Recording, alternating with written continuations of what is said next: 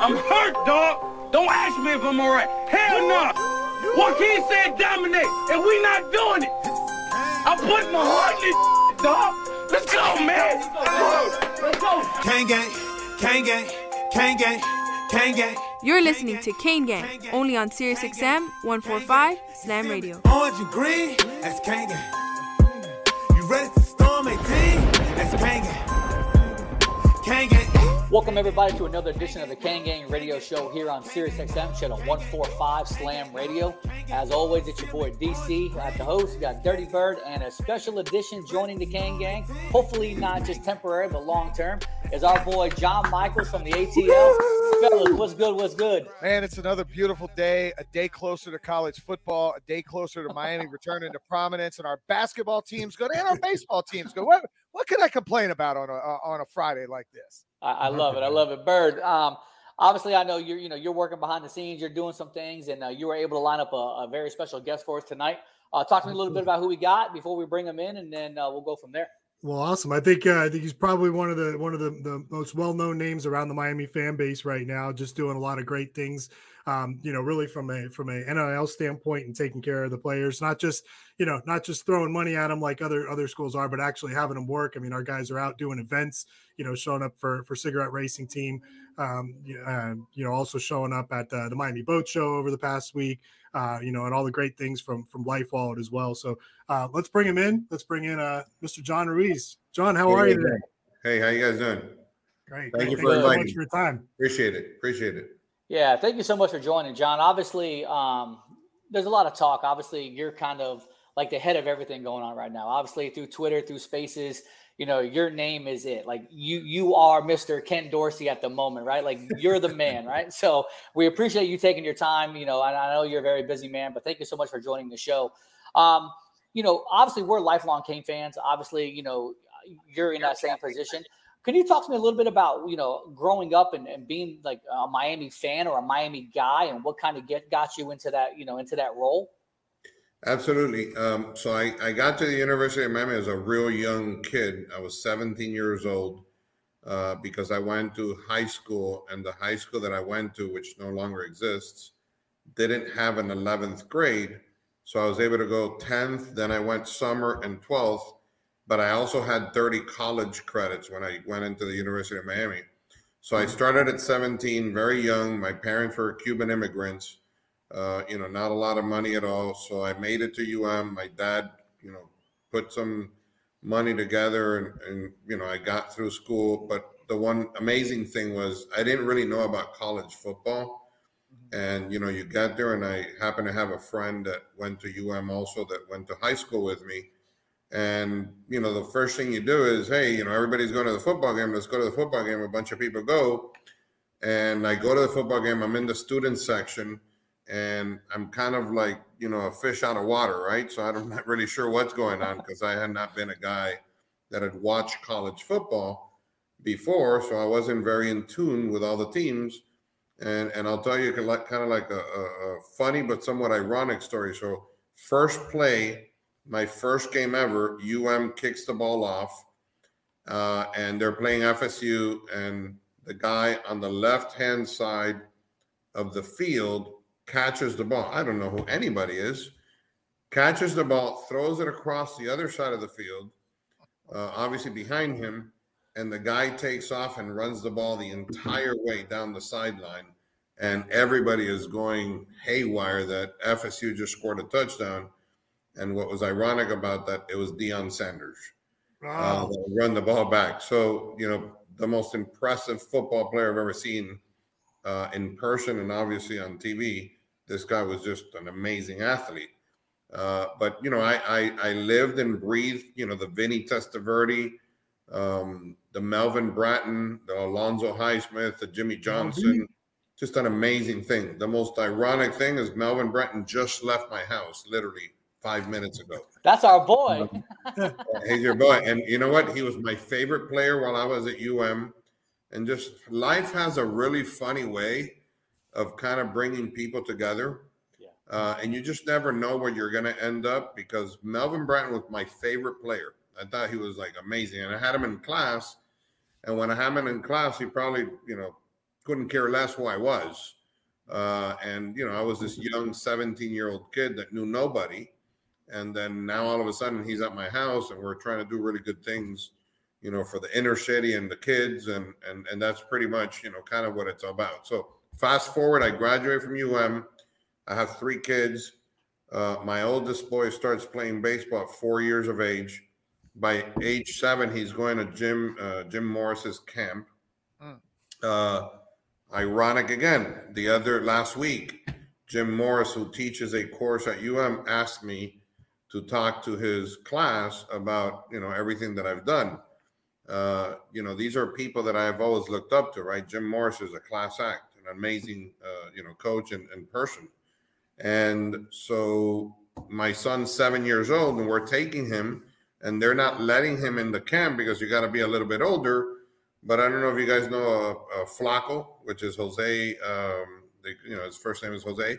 He was always at the camp, and he knew my son, and he told Morris, "Hey, no, the kid can play," so that they would let him in. But he was so young that at night when they sleep over, you know, me and the mom had to go and make sure that he was okay. So we start knowing him, JD Arteaga, so on and so forth. So, anyways, you know, my son ends up being recruited by the University of Miami to play baseball.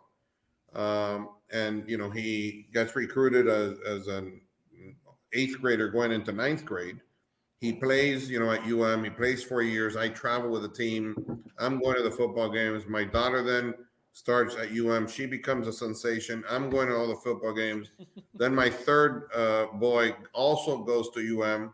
So, you know, we've been involved with the program for a very long time. I think the difference is that, you know, because, you know, through hard work and a lot of luck, you know, we were able to make a significant amount of money. And obviously we've always contributed to UM, but we never were able to do it in this kind of level at this volume. So some people are saying like, oh, these people came out of the woodwork. That's not true. You know, I've been supporting the program and going and traveling and knowing everybody there, you know, for an extremely long time. So why, you know, the entire evolution? So, you know, I think, you know, Miami fans just knew that, you know, we were at one point in time, we had that swag, we were the team. You know, you were always in contention for a national championship. You're watching the games. You know, these guys are stud, and they had this, you know, this prowess about them that just, you know, we're going to win. We got it. And, you know, we're tough. And that swag carries everywhere. I've traveled a lot, you know, specific for baseball. And in my opinion, the UM brand is the best and most recognized brand in the entire country when it comes to college sports. Mm-hmm. It is, in my opinion, like the New York Yankees of baseball or the Dallas Cowboys of football. And, you know, a lot of times in life, things happen kind of like a perfect storm. So, you know, people are kind of fed up with the football. They want to bring in, you know, a new head coach. Things line up.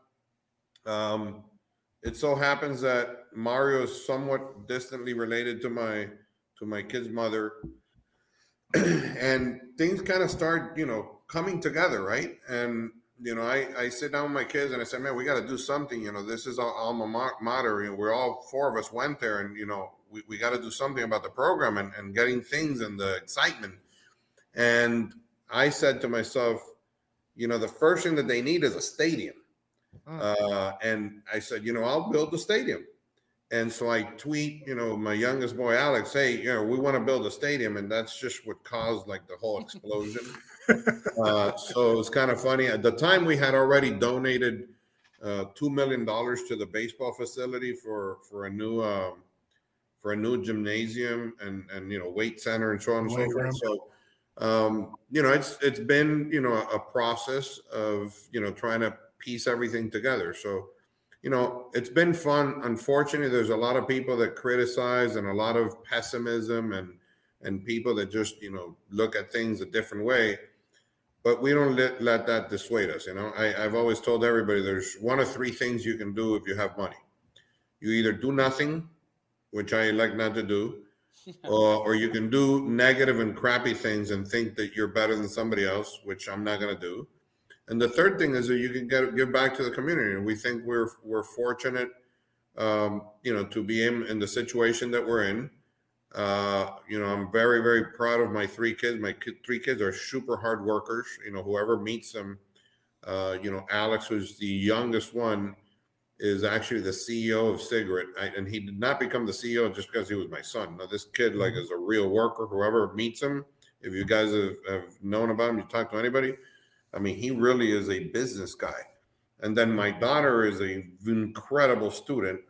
Great grades, super applied. She's the chief marketing officer for Cigarette Boats and has taken off with this apparel line. And doing a bunch of collaboration. She did it all on her own. And then my oldest boy, which is Johnny Ruiz, was an amazing baseball player. He got drafted by the Astros and everything, but he hurt his UCL. I'm always very honest. He was a better player than Alex. Alex was a pitcher. Johnny was, the real deal. He played. He got drafted as a junior. Now he's an attorney. Working with us. My daughter graduates from law school in about 2 months. And I told Alex I'll hit him over the head with a hammer if he doesn't go into law school. And not necessarily because I want him to practice, but I just want him, to be able to join our firm. So it's been great, honestly. I got to give a lot of credit to the university administration because, they stepped up to the plate and they understand what's going on. And, sometimes we just can't say too much, but I can tell you, I have a lot of respect for the board of trustees. I have a lot of respect for the president. I have a lot of respect for Rudy and Joe. And these guys are really, really, really doing what they needed to do. They're super supportive. I think it's an amazing thing what's happening. I feel it in you guys. I feel it myself. And every fan is super, super stoked. They're super hyped up. And I kept saying, if the first game isn't a sellout, I'm buying every ticket. It's going to be a sellout. That's what my commitment is. I pay a lot for my seats. Okay, so I want to make sure that you guys are there. Oh, we're there. I'm there. Okay. John, you touched on something that strikes me really, really close to the heart. The 3 of us, we met via social media because of our love for the University of Miami. I always tell the story. I became a Miami fan in 1980. My grandfather, who grew up in South Florida, used to sneak into the old Orange Bowl to watch George Myra Sr. Yes. And I'll never forget in 1980, Miami plays in the Peach Bowl. I'm 6. I don't know anything about football. And they're playing in the biggest game ever. And you got to watch this. And to see my grandfather love the team, it grew to be what I am now as a 47-year-old. My youngest son's name is Kane, because that's how much I care about the program and how much I love the program. But it strikes me, when you talk about family, did it always feel like that? You talk about being a Cuban immigrant at a school, not knowing the sport. Did you always feel like Miami was your family? Yeah, and look, much more so now. One of the things that I've been the most impressed with, and I say it whenever I'm on a Twitter space or whenever I talk, fans are amazing. They are the best. They are so supportive, and it's important. And I tell them all the time, we can't do this stuff by ourselves. We need the support. And I appreciate that support because it's great. Sometimes in life, for one reason or another, you're at the forefront of something, and I've always pretty much been like that when it relates to either my law firm or a company that I'm running. I'm kind of the guy that has to make the decisions and make the moves and be the face of what's happening. But, just like in my companies, I have a huge number of people that are just amazing people. And I see that in the fans. I think much more so than, people that are fans of the Miami Heat or the Dolphins or the Marlins. It's just a different level. So the support that we get, which is probably 98, 99%, I'm super, super honored to have that kind of support of people. I've also met an enormous number of people that, I never knew before. It's been, truly amazing. And then to top all that off, to have the number of kids that we have with these, name, image, and likeness agreements. And if you've looked at it, I'm just not going for the kids that are the superstars. I respect you for that. No, and I completely respect you for that. It doesn't matter. And I've always said the same thing. As a fan, I don't care if you're a walk-on. I don't care if you're a 5-star recruit. I'm going to support you 100% because you're wearing that logo. Well, it's that, but there's a bigger picture too, right? You know, I'm a Miami fan. Obviously, you guys are Miami fans, but I'm also a fan of the youth. And I'm also a fan of the youth where I can provide some input. You know, I'm a person that I think that because, you know, I basically started with nothing. You know, I started with my dad loaning me his credit card for $800. So I know what it is to start from scratch. And I had two very defining moments in my life. And one had to do with a friend of mine that asked me to skip from school. And I said, I'm not skipping. And unfortunately, he skipped and he ended up, you know, in drugs. And, you know, knock on wood, I've never done a drug in my life. And I'm not criticizing anybody that does anything, but I also don't drink. I don't drink at all. As a practicing attorney, I've always done very big injury cases. And I see horrific types of situations with, you know, DUIs and people getting injured and young kids dying on motorcycles because they're not using, you know, the brain that God gave them to make sure that they stay out of trouble. And we've all been, you know, 17 and 18 and 19, and we do things that we wouldn't do today, right? For two reasons. Number one, mentally you want to do it, and probably physically we can't do it. But I believe that my calling is to give back. And when I give back to the youth and I can train them how to communicate better, right? Communicate effectively, to become self-confident of themselves, I think my job is off the field. And I'm super proud of these kids. And, you know, I apologize for calling them kids because, you know, that's the way I see them. I mean, I'm super proud of how much progress they've made. If you guys, and I'll invite you guys, you can come. We film pretty much every Friday. But what I'm proud of is that you see the evolution in just like an hour or two, where you see how they get better and better and better. I don't know if you guys watched the program we did with, you know, about 50-something players on Sunday night. And it was just truly amazing. I mean, so I'm not sure if you guys watched that or not. So, guys, we got to pay a couple bills. We're going to be right back with John Ruiz here. You're listening to the Kane Gang Radio Show here on Sirius XM Slam Radio, channel 145. Yo, what's up? Baby, let's go. This is Tua Tagovailoa. Yo, Sway Calloway. This is Spice Adams. This is Michael, the playmaker everything. What's up? This is Gronk, and you're listening to Slam Radio, Sirius XM. Yeah. There are everyday actions to help prevent the spread of respiratory diseases. Wash your hands. Avoid close contact with people who are sick. Avoid touching your eyes, nose, and mouth. Stay home when you are sick. Cover your cough or sneeze. Clean and disinfect frequently touched objects with household cleaning spray. For more information, visit cdc.gov/COVID-19. This message brought to you by the National Association of Broadcasters and this station.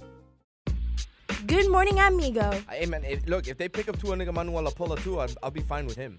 But I'm just looking at the different angles. It doesn't. You call him that. I call him Tagovailoa. Whatever you want to call him. Listen, I don't know if they're 100% sold on Tua Tagovailoa. Tagovailoa is the next quarterback of the Miami Dolphins. How can you get that name so perfect? Tua Tagovailoa. Tua? I can't do it. I'm done. Tagovailoa. Tua Tagovailoa. Tagovailoa. Tua Tagovailoa. Tagovailoa. Tua Tagovailoa. Tagovailoa. See, that sounds much better that way. Good morning, amigo. Weekdays, 7 to 11, only on Sirius XM 145 Slam Radio. We'll be back with Kane Gang on Sirius XM 145 Slam Radio. I'm Andrew Saul, Commissioner of Social Security. I'm here to warn you about telephone scammers pretending to be government employees. Some of these scammers may say threatening things like you will be arrested if you don't make payments or provide personal information. Do not fall for these tricks. These calls are not from us. Real Social Security employees will never threaten you for information or money. If you receive a call like this, hang up. Never give the caller your personal information, like your Social Security number or bank account, or send money in any form, cash, gift cards, wire transfers, or prepaid debit cards. Report the call to our law enforcement arm, the Office of the Inspector General, at oig.ssa.gov. Share this information with your friends and family. Hola mi gente, ¿qué tal? Les saluda la diva, la potra, la caballota, la reina y mi queen. Un saludo a mi gente de Slam Radio. And now we're back with Kane Gang on Sirius XM 145 Slam Radio.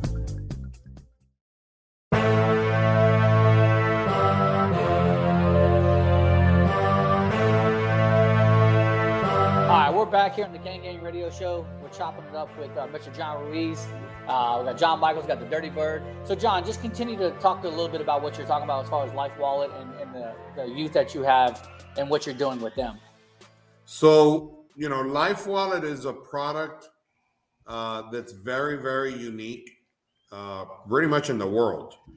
And the best way I can describe it for you, we've all been to the doctor before and we've all tried to register to go to the doctor. But when you go to the doctor, we have in the United States of America the best doctors, and the doctors have the best medications available to them to treat people and the best medical devices and tools that they need. What the doctors do not have is your medical history available to them. So when somebody calls rescue and that individual is, seen by emergency personnel, what they're doing is getting your vitals, right? What's your blood pressure? What's your heart rate? What's your oxygen level? Well, a lot of times you're taking medications, you have medical conditions where you could save a person's life by having that information at many, many different levels. So what Life Wallet does is that those people that sign up with Life Wallet, we go back and we get all of your historical records and pharmaceutical records, and it's available with you for you to take anywhere in the entire world. But more important than that, we tap into the doctors that join the Life Wallet program, but we have all the biggest cities, counties that handle emergency systems. So we have probably about 95% of the country covered. So no matter where you go, you're covered because we're able to do that through biometrics. So turning over to the NIL world, because that product is very scalable, it is a product that we need to get out into the domain and for people to understand how it works. So I've always been involved in production studios and being able to kind of disseminate content by creating content and disseminating it through different channels. So what we've done is we've used the athletes to explain how Life Wallet works. So we kind of come up with a storyline. We did one with Tyler Van Dyke and his girlfriend Morgan, which is a golf player, and obviously, and that came out great. And then we did one with a couple of the offensive linemen and the kicker and Jay Garcia, the other quarterback, and it's like really fun stuff. The kids have a blast doing it. I really have a lot of fun doing it because I get to meet them personally. And let's face it, when you're talking about football, you don't really get to see the faces of the players. They're wearing a helmet and they're just a number. When people start to identify who the players are and see them acting, I believe we're going to get a lot more fans out there because you've made like sort of a connection and people don't understand that. And you guys probably have experienced this. You go to a restaurant and you see somebody you see on TV and all of a sudden you almost feel like you know them because you see them so much. And that's important. And the other thing is like the family is so supportive of the players. And we've heard so many great stories of what these kids do with the money, helping the moms and helping the family and the siblings, that, it's really, really heartwarming to be able to be in a position to experience all of this. And what I've wanted the kids to do is to explain to the public, what it is that they're doing. Bigger picture is what people need to understand, because obviously, I'm a lawyer and I look at everything and how we're doing it. And one of the things that is important is that you can have a contract, right? So the contract is the four corners of a piece of paper or two pieces of paper. But you can have a contract that complies with the NIL rules, But if they don't perform and they don't do the work, then you aren't complying with the terms of the contract. These contracts are a year long. I've not seen, and I'm not here to criticize anybody else, but I've not seen a program in the entire country where I've seen players that are presumptively getting paid produce anything. We are as transparent as you make it.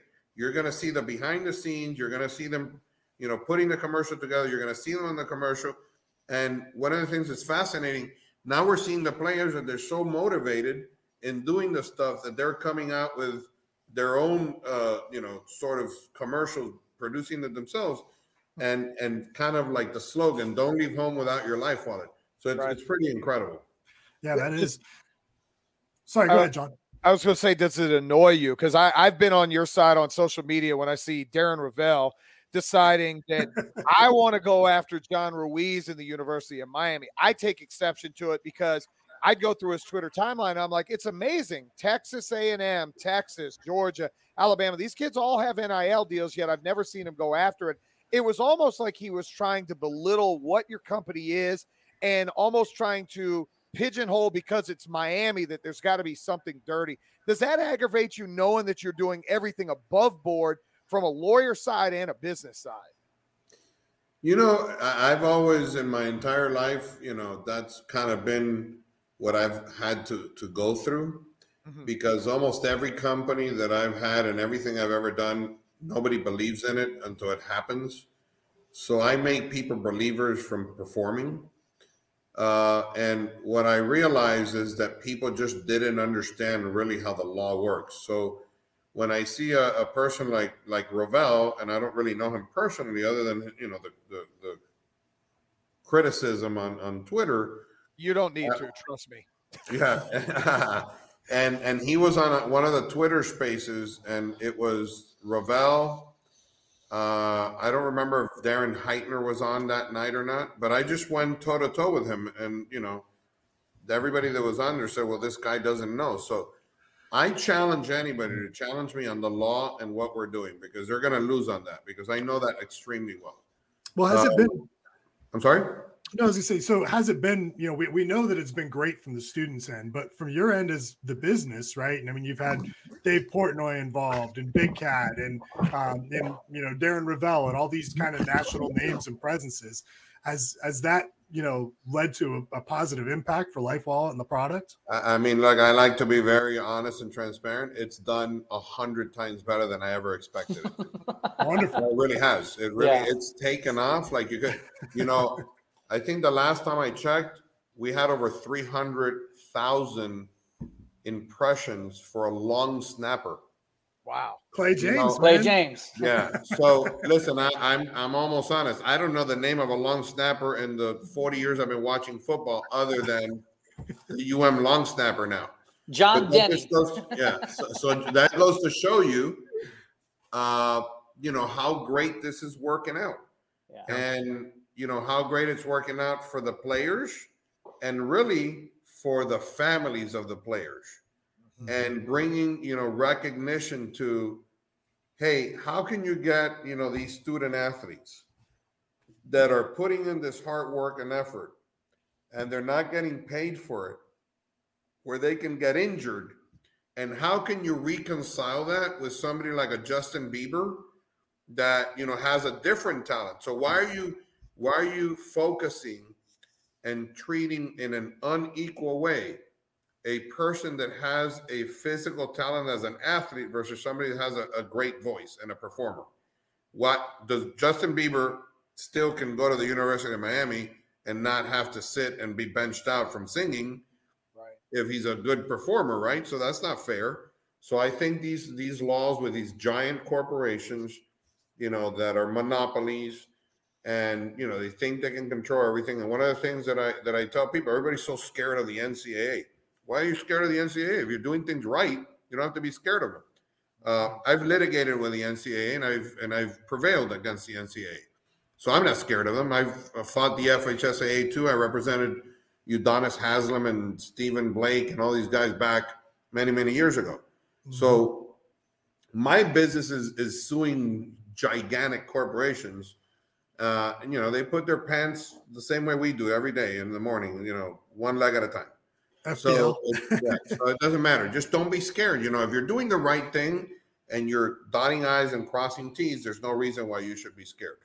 John, let me ask you a question. With these kids now with the NIL deal, how does the tax ramification, or do these student athletes understand now that they're getting this money?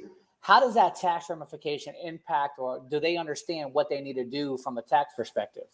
So I got to tell you, one of the other things that I'm very proud of is that the agents that are bringing the kids, specifically the Rosenhaus Group and First Round Management, which is Malky Kawa, man, they've really taken these kids by the hand, and they've actually gotten people to help them from the financial side so that they can file their 1099s and do the things that they need to do. Okay. So I got to give a lot of credit to the agents. Look, I got to explain some things to you guys, and this will clear it up.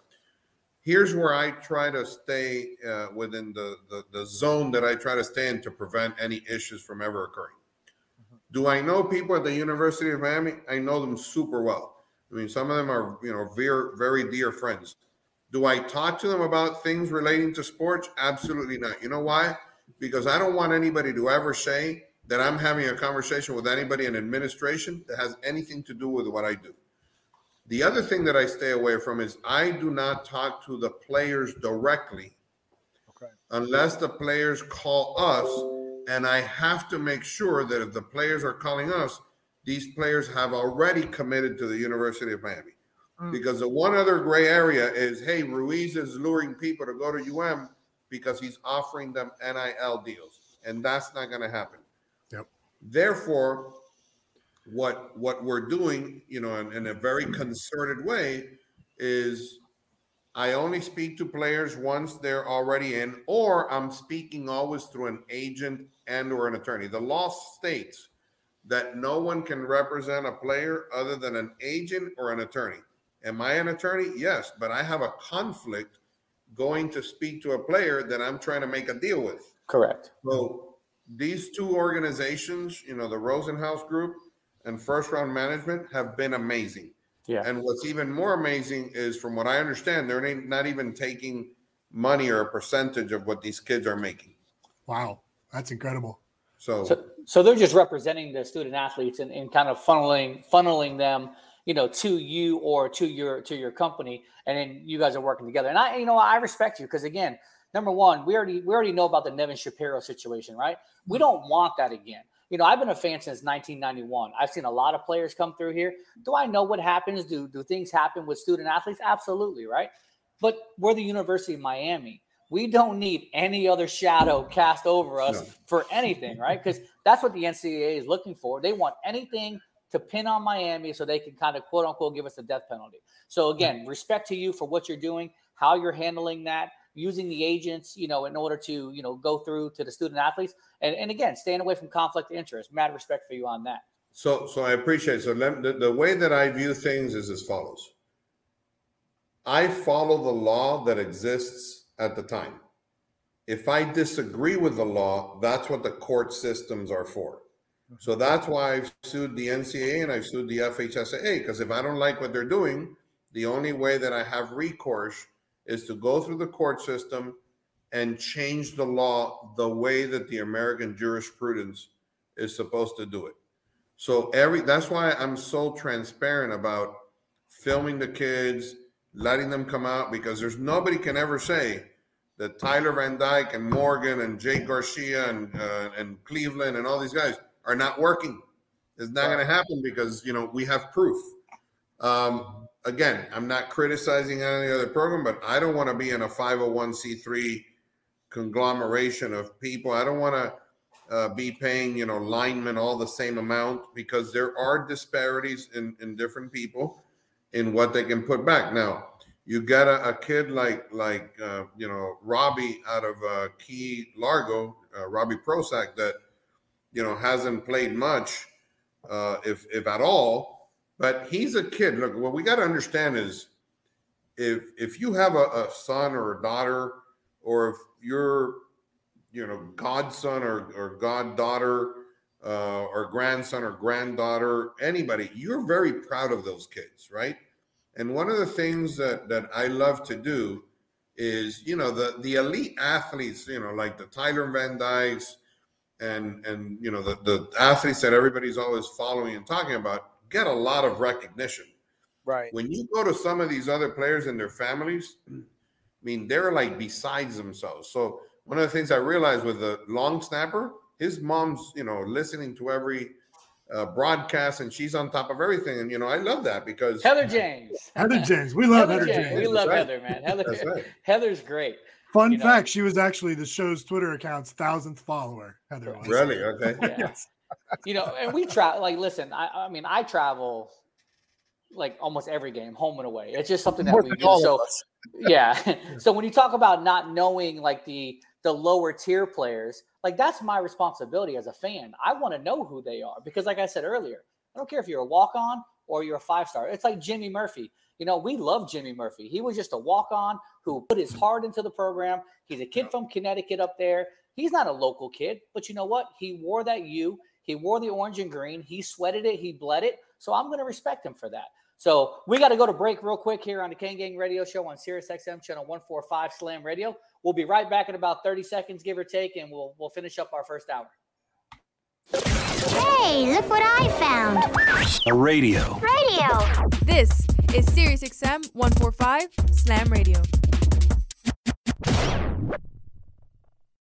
There are everyday actions to help prevent the spread of respiratory diseases.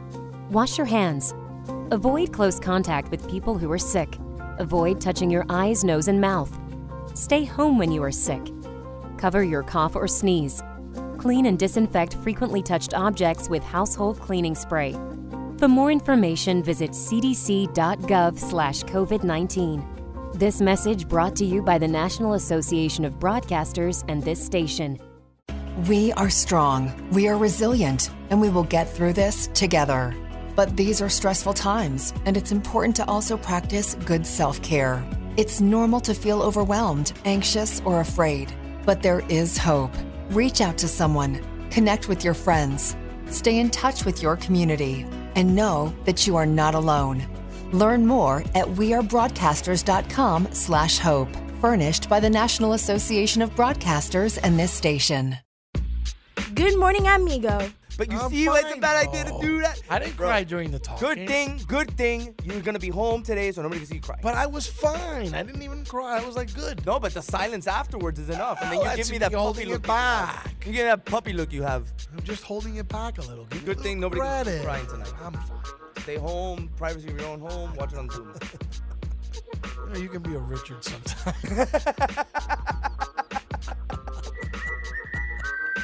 Good morning, amigo. Weekdays, 7 to 11, only on Sirius XM 145 Slam Radio.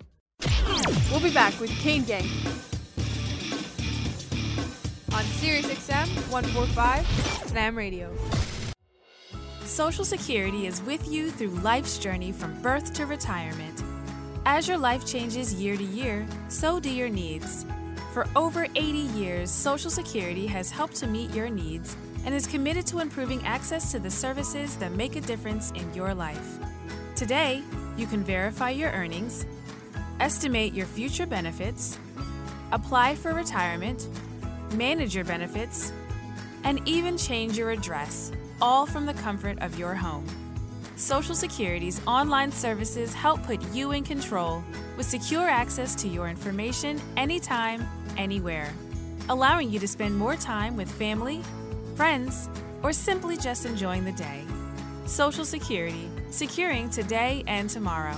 See what you can do online at socialsecurity.gov. Produced at U.S. taxpayer expense. I'm constantly failing, guys. I'm constantly learning. It's not how you fall, it's how you get back up. There's no losing, only learning. There's no failure, only opportunities. And there's no problems, only solutions. So to me, what failure is the mother of all success. But I really get motivated when people tell me it'll never happen. That to me is what makes me get up in the morning and go, what's next? I love people to tell me no. I love people to tell me don't, it won't, impossible. And the word can't is the word can. And the word don't is the word do. And the word won't is the word won. And in the word impossible impossible. So what are you telling? You're telling, you know that all they can do is learn and come back bigger, better, stronger, because all it's going to do is lead you in the right direction. See, if you're always winning and you don't really understand what it is to win, you got to take those losses. You got to take those hits. There's got to be the valleys, the peaks, the ups, the downs. In order for you to, when it does happen, you go, wow, qué rico. You know, this is what it's all about. On behalf of all of us here at Slam Radio, we would like to thank you, Pitbull, for making this dream become a reality. Slam Radio, what's up? From Enrique Santos, 1249, iHeart Latino. And now we're back with Kane Gang on Sirius XM 145 Slam Radio.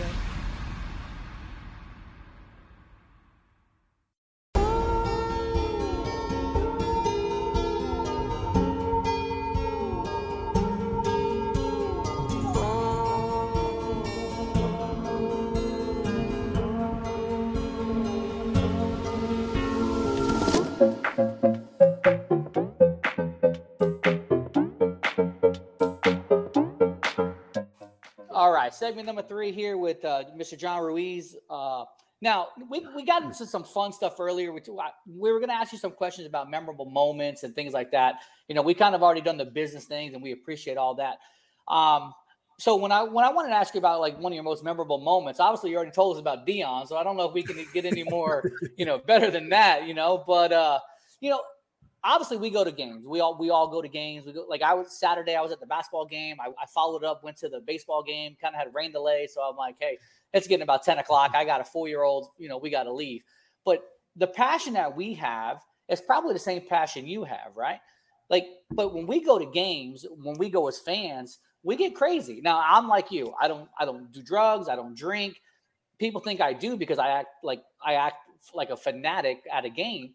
But that's just my passion for it, right? So what are some of your most memorable moments? You talked about Melvin and Alonzo. So when you go back to the 83 to 86 with the Testaverdes and stuff, I'm a little bit more early 90s. Talk to me about some of your most memorable times or most memorable games that you can remember at the University of Miami. Man, I would say Michael Irving combination with Vinny Testaverde. Catching those balls, within the end zone, like the corner of the end zone, which was almost kind of like automatic. And Testaverde threw like a perfect spiral. And, most of the time, because of where you're sitting in the student section, I had a great, vantage point of what's going on there. And, Melvin Bratton, which wasn't built physically like Alonzo Highsmith. Alonzo Highsmith was an incredible specimen, but he just had a knack for the game. He just was so amazing the way that he ran the ball that, whenever there was an important, play where he had to run the ball, he almost, got it done. He's one of those guys who was like a gamer. And then he hurt his knee, I remember, and I was super bummed out. Those were the most memorable times. Obviously, when they played the Gators or they played FSU, where the games where people obviously are coming down from Tallahassee or Gainesville, and you're just the hype of getting to the game and the hours before the game and wearing the shorts, and this doesn't kind of work anymore. But I used to wear the tank top. And tried to show the girls the muscles at the time, which I still had some. So it was a lot of fun. It was a lot of fun. And then you get to see those guys because I had them in class, and you get to see them walking around. And I remember that Drew Rosenhaus was basically my same year. So I remember I had him in a lot of classes, and I remember he used to be a really, really skinny guy. And I think that's why he met all the players, because I guess he started to go to the gym and he started, mingling with all the players. And that's how this guy became, this huge famous agent as a result of that. So, those are, incredible memories. And then to have Jimmy Johnson, Alonzo Highsmith, DJ Williams, and all these guys on our stadium committee, it's pretty incredible. And, relating to something outside of the University of Miami, There's a lawyer in town, which his name is Stuart Grossman, who actually is a very big fan and supporter. You know, he's probably, I figure, about 20 years older than me, maybe 20 something. I start practicing. This guy's like my idol, right? I look up to him. I mean, man, this guy's an amazing lawyer. So now I'm doing Superstars in Trial with the same guy that I found to be this, amazing lawyer. And when you got the players coming to my house and making deals and getting my youngest son involved in all these deals, and you got Jimmy Johnson and you're talking to him, and you got to meet Dan Marino, and you get to meet, Dana White, and you get to meet Jamie Foxx, it's something that, for a kid like me that grew up with absolutely nothing, it's an incredible and amazing experience. John, it's funny you say that. I've worked in radio now almost 20 years, and I got into it because I love sports, and I didn't really have a whole lot of other talent. I could talk a lot, and I have an encyclopedia-like knowledge of useless sports information. My most exciting times are always meeting guys. We'll go to Radio Row. I used to work for the Falcons for a decade. We lost the Super Bowl, but I spent a week on Radio Row, whether it was Warren Sapp or Reggie Wayne or Michael Irvin. I turned into a kid. I'd be a 40-something-year-old guy turning into a kid going back to see them. And I love what you talk about the stadium, the moments before. And I know you've kind of alluded to and been very open that you want to build a stadium in Miami and have the Canes have their own field. I love Hard Rock. I think the Rock, they've done a great job with the renovations, but there's nothing like this place right here. You probably can't see it on video right now, but the old OB I have tattooed on my arm. I wanted to be buried there. So if you can ever come up with something where we've got a somewhat replica of the Orange Bowl. No, I don't want to do that because I don't want to do that because I don't want to bury you. I don't want to do that. No. I want you to stay alive. That was something that made Miami. And it's not that the Rock is not great, because I do think it's a state-of-the-art facility. But when Miami, in your time, my time, Bird, all of our time, it was something about going to that place in Little Havana, and it was our own. The best part, John, though, listen, going to the game was great, but the best part about going to the OB was, hey, $20 no blocky. That's all you had to worry about. Or the Cuban marinated food on a stick that was outside with the little gato uno palo. Literally cat on the stick. Listen, I think that the real thing that I remember is that if you went to the bathroom, you end up urinating on the other guy's shoes. 100%. It was a trough. Literally, it was a big trough out there. And then it wasn't even about the guy's shoes. It was the people underneath the bathroom. And by the time you got into the stadium, you wore white sneakers that were like all black with all the mud and if it rained and it was, but listen, hey, that's fun. That's growing up. That's part of the process. Yeah. I think, and this is a good, venue to kind of make sure that people understand. While, I'm incentivized and I want to build a stadium for the University of Miami, the vision is much broader and bigger than that. Dade County Public Schools don't have baseball fields that they could really utilize. Most of them don't have it. When they have it, it's in very poor condition. They don't have football fields. They don't have basketball gymnasiums. They don't have the facilities. Tropical Park, to me, is for a community center.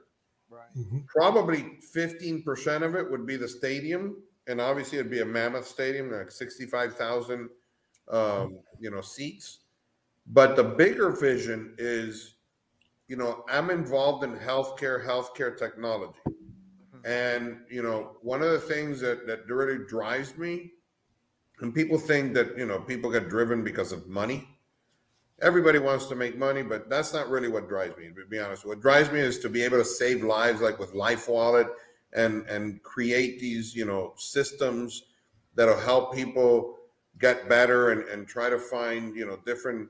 Now, right now I'm involved in trying to get, paraplegics and quadriplegics, with some technology to see if they could walk again. I want to bring technology and medicine to Tropical Park because Jackson Trauma is an amazing facility. We need to build that from scratch with even better and more infrastructure. and more like fiber optics and equipment, and have helicopters land there so when people get injured. That's one of the things. The fields, bring softball fields and bring swimming and rowing, and build a humongous gymnasium so we can have 30 or 40 or 50 volleyball games during the summer in tournaments, and have basketball tournaments, and have after school programs. Because we keep, we're talking about athletes, but how about the people that make it happen, right? How about the people that produce and commentate like what you guys are doing? And how about the people that are on the video side? There's just a lot of more things. And, we could have a number of kids that go to Dade County Public Schools, and for that matter, that even go to private schools. Why not have places where these kids stay off the streets? They stay away from drugs, they stay away from drinking, and we give them something and just make everybody that much better while giving back to the community.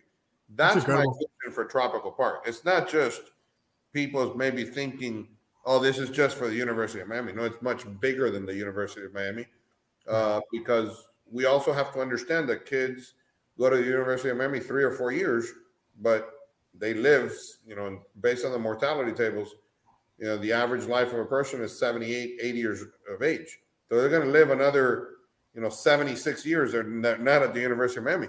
We got to give them tools, The one beautiful thing about the University of Miami or the games is, you can have a disagreement with your neighbor. But when you're there and he likes UM and you like UM, when the game's on, you're both rooting for the same thing. Right? That's reality.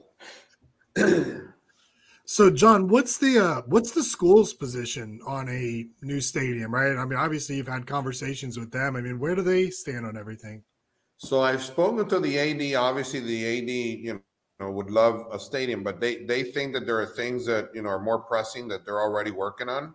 Mm-hmm. But just to explain the way that the process of the system works, we've already hired HKS. They're the company that did the Super Bowl.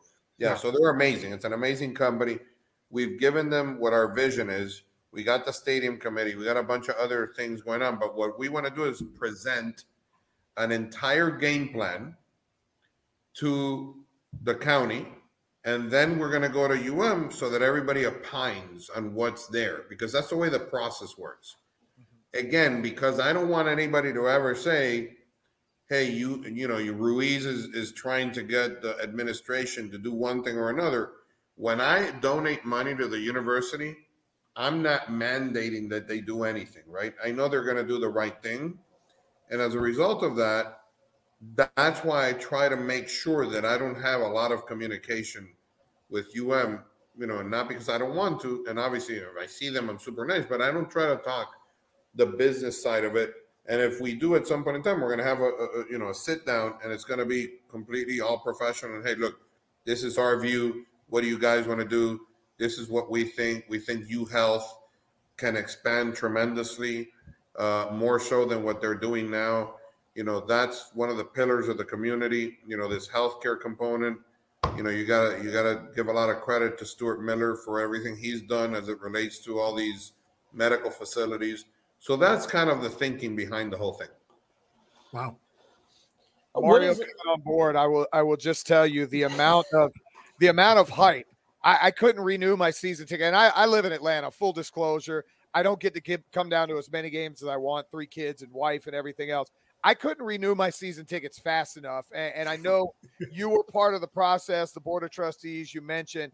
Have you felt that excitement everywhere? Can you just feel that Miami fans, it's almost like 15 to 20 years of pent-up frustration, are ready to come out of Bethune-Cookman in about 6 months?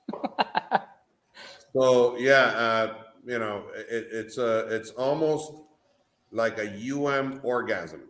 So it's been built up, for all this time. And people, listen, I think there's an incredible amount of excitement. Yeah. You probably figured it out already based on the interview. Now, I'm a very passionate person. Mm-hmm. I live and breathe it, and that's just the way that I operate. And that's what keeps me going. I like innovation. I like to build. I like to envision something and see it come through. And I can't always control everything, but if it's up to me, And, you know, I don't stop trying ever. You know, I'm going to do everything to try to make this happen. And again, yeah, UM is part of it, but I just think that it's such a great project for the community as a whole, right? That I'm super excited for it, because I see and envision kids going to the center and learning about medicine and learning about audiovisual and about journalism. You know, and I have the fortune of having Diana Diaz with us, that was at Channel 7 and a Fox affiliate for such a long time, and has so much talent and is as passionate as I am, that she loves what she does, and she transmits that over to the kids too. And to be able to do that and have such quality people in our organization that feel the same passion and are working towards this every day, and to have taken Tyler Van Dyke and Morgan and Jake Garcia to the boat show and being there and being able to present them, you know, while there were literally, you know, hundreds and hundreds of people that were there from the thousands that were in the boat show that were in our location, and being able to take them now on a speedboat that they're dying to go and being able to film that. I mean, those are life experiences that you can never, ever, ever, you know, replicate. And these kids will have that for the rest of their lives. You know, Tyler and Morgan and Jake that went to the Cigarette Boat Show have had an experience that for the rest of their lives, they can be on a program like this and say to themselves, you know what? We were the first year of NIL programs. And we actually represented a 50-plus-year-old company that is, you know, synonymous, you know, Ferrari cars, cigarette boats. And we were the people that were promoting the company, you know. We just came out with a Wave Runner. First time ever. Yeah. That thing looks awesome, by the way. Awesome. And that, you know, that's what motivates me. And I think that what you guys are asking, which you guys feel the same thing, is what I feel. That's what my kids feel. That's what the community is feeling. There is so much energy going on, which is absolutely amazing. And, you know, you can't take away that Mario Cristobal, the guy's a badass. I mean, I don't care how you slice it. He's really a badass. Yes. And what was ironic is the first, you know, time that he spoke, that he came down here, I had essentially for maybe a month before had come out with that "Time is Now" slogan. Right. And in his, you know, him addressing the press and the people that were there, he said, "And the time is now." That wasn't scripted or anything. So I just kind of think that things have been landing, you know, in the right place at the right time, and we have that, you know, perfect storm, so to speak. Yeah.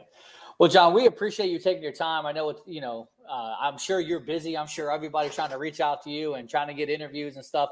But I want to thank you so much for taking your time to come out on the show tonight with us, talking about your personal life as well as, and again, we're all diehard Cane fans, right? But to be able to hear your story and your passion, we generally appreciate that. And we thank you so much for your time, you know, and we look to, you know, hopefully during the season, we'll have you back on and we can chop it up some more and talk about some of the games and things like that. So I'm going to hold you guys to one thing. Yes, sir. I have a suite at the stadium, and I want to make sure that you guys visit us or that we get together game one at some point in time so that we can celebrate. Absolutely. Oh, yes. Okay. Oh, yes. And since I know that you don't drink, I'm going to have a Diet Coke for you, which is what I drink. So real I quick, do drink. You do drink. So John, I'm not sure where your suite is. My wife and I and my son, who's his name's Kane as well, we sit in the end zone in the field club, you know, right next to the tunnel. So like that's my passion. When them boys run through that smoke, that's where I want to be. I have, I think either 4 or 6 seats there also. But this year, because of the number of people, I have a suite. I think it's 241. Okay. But we'll get together. I mean, we're going to plenty of time between now and then. Absolutely. We appreciate it. Enjoy the rest of your night. Thank you so much for joining us. All right, guys. And again, Appreciate we'll talk soon. Thank you so much, sir. Take it easy. Great. Bye-bye. Bye-bye. Yo, what's up? Baby, let's go. This is Tua Tagovailoa. Yo, Sway Calloway. This is Spice Adams. This is Michael, the playmaker everything. What's up? This is Gronk, and you're listening to Slam Radio, Sirius XM. Yeah. There are everyday actions to help prevent the spread of respiratory diseases. Wash your hands. Avoid close contact with people who are sick. Avoid touching your eyes, nose, and mouth. Stay home when you are sick. Cover your cough or sneeze. Clean and disinfect frequently touched objects with household cleaning spray. For more information, visit cdc.gov/COVID-19. This message brought to you by the National Association of Broadcasters and this station. Good morning, amigo. Hey, man, look, if they pick up Tua Nigga Lapola too, I'll be fine with him. But I'm just looking. I'm looking at the different angles. It doesn't. You call him that. I call him Tunga Vailoa. Whatever you want to call him. Listen, I don't know if they're 100% sold on Tua Nigga Lapola. Tunga Vailoa is the next quarterback of the Miami Dolphins. How can you get that name so perfect? Tua Nigga Lapola. Tua? I can't do it. I'm done. Tunga Vailoa. Tua Nigga Lapola. Tunga Vailoa. Tua Nigga Lapola. Tunga Vailoa. Tua Nigga Lapola. Tunga Vailoa. See, that sounds much better that way. Good morning, amigo. Weekdays, 7 to 11, only on SiriusXM 145 Slam Radio. We'll be back with Kane Gang on SiriusXM 145 Slam Radio. I'm Andrew Saul, Commissioner of Social Security. I'm here to warn you about telephone scammers pretending to be government employees. Some of these scammers may say threatening things like you will be arrested if you don't make payments or provide personal information. Do not fall for these tricks. These calls are not from us. Real Social Security employees will never threaten you for information or money. If you receive a call like this, hang up. Never give the caller your personal information, like your Social Security number or bank account, or send money in any form, cash, gift cards, wire transfers, or prepaid debit cards. Report the call to our law enforcement arm, the Office of the Inspector General, at oig.ssa.gov. Share this information with your friends and family. Hola mi gente, ¿qué tal? Les saluda la diva, la potra, la caballota, la reina y Big Queen. Un saludo a mi gente de Slam Radio. And now we're back with Kane Gang on SiriusXM 145 Slam Radio.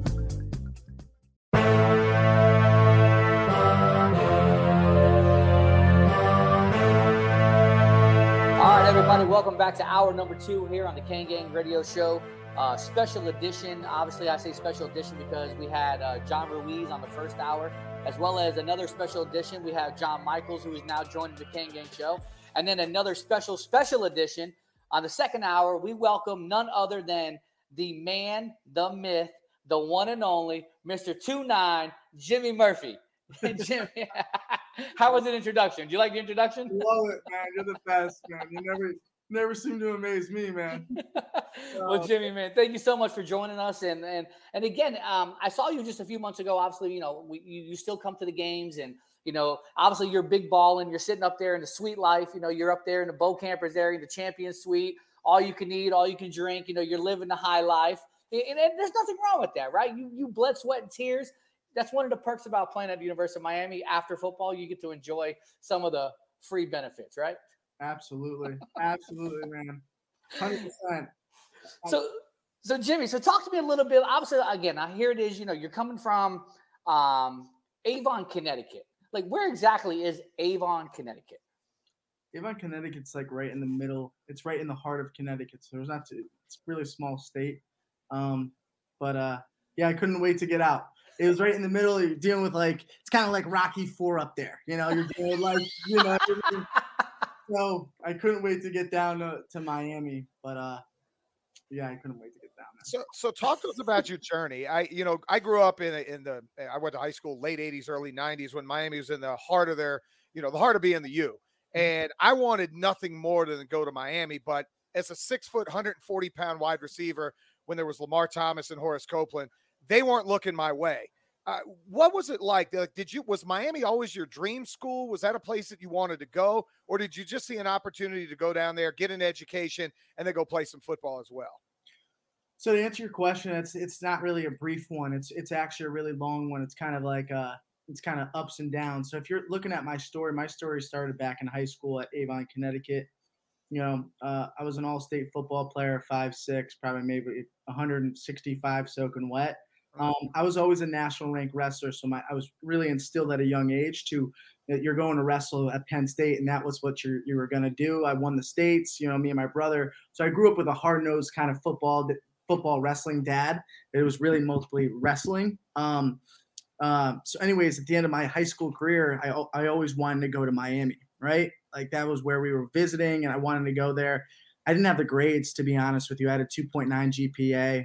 The teachers were always helping me out, and it kind of hurt me in a way. So transitioning and going from Miami it wasn't just, oh, like a normal kid, you know, I'm going to play academics and go and do academics at Miami. No, I actually got denied from Miami out of high school.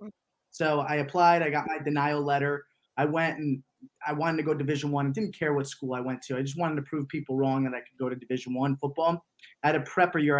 I got a full ride to go prep at prep school that plays actually Tyler Van Dyke School, prep school, Suffield Academy. I went to Hyde, did well there, brought it to a bowl game. We won, very exciting, and thought, you know, mid-season, I was like, listen, I'm not getting any offers. And I told my headmaster of the school, I was like, listen, I have to go and knock on these doors in order for me to get a scholarship. Knocked on every door. Everyone turned me down. Arizona State, Rutgers, everyone turned me down. Then a small school, Wagner College, picked me up. I did really, really well there. It was a, you know, preferred walk-on spot. Did well. The coach says at the end of spring, you got a full scholarship. Was coming back for summer. I was all stoked. And he's like, Murph, I'm sorry I gave away all your money. And I was like, dude, what are you talking about, man? Like, what do you mean? Like, I just took out a $45K loan from my aunt. You know, I don't got any money. I'm a blue-collar kid. I worked on my dad's asphalt crew. So it was a real serious time for me. So I had to go back to my local state school, work on my dad's asphalt crew, singing a Sledgehammer. And it wasn't fun, man. Got my grades really right in college. I was a 4.0 student, pre-med. And I applied to Miami, and I got in. My dad's like, great. How are you going to pay for it? So I went and asked my high school football coach. I sat him down at like a dinner. I said, Coach, I need to ask you for a favor. I need you to write me a check for, you know, $76,000.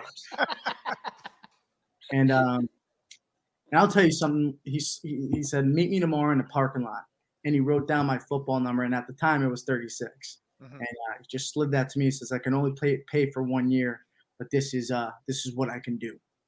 So with that being said, I would literally stalk at the Schwartz Center. It's the academic center. Like Trust me, yeah. I built that. I know exactly what it is. I know you did. You know, I love it.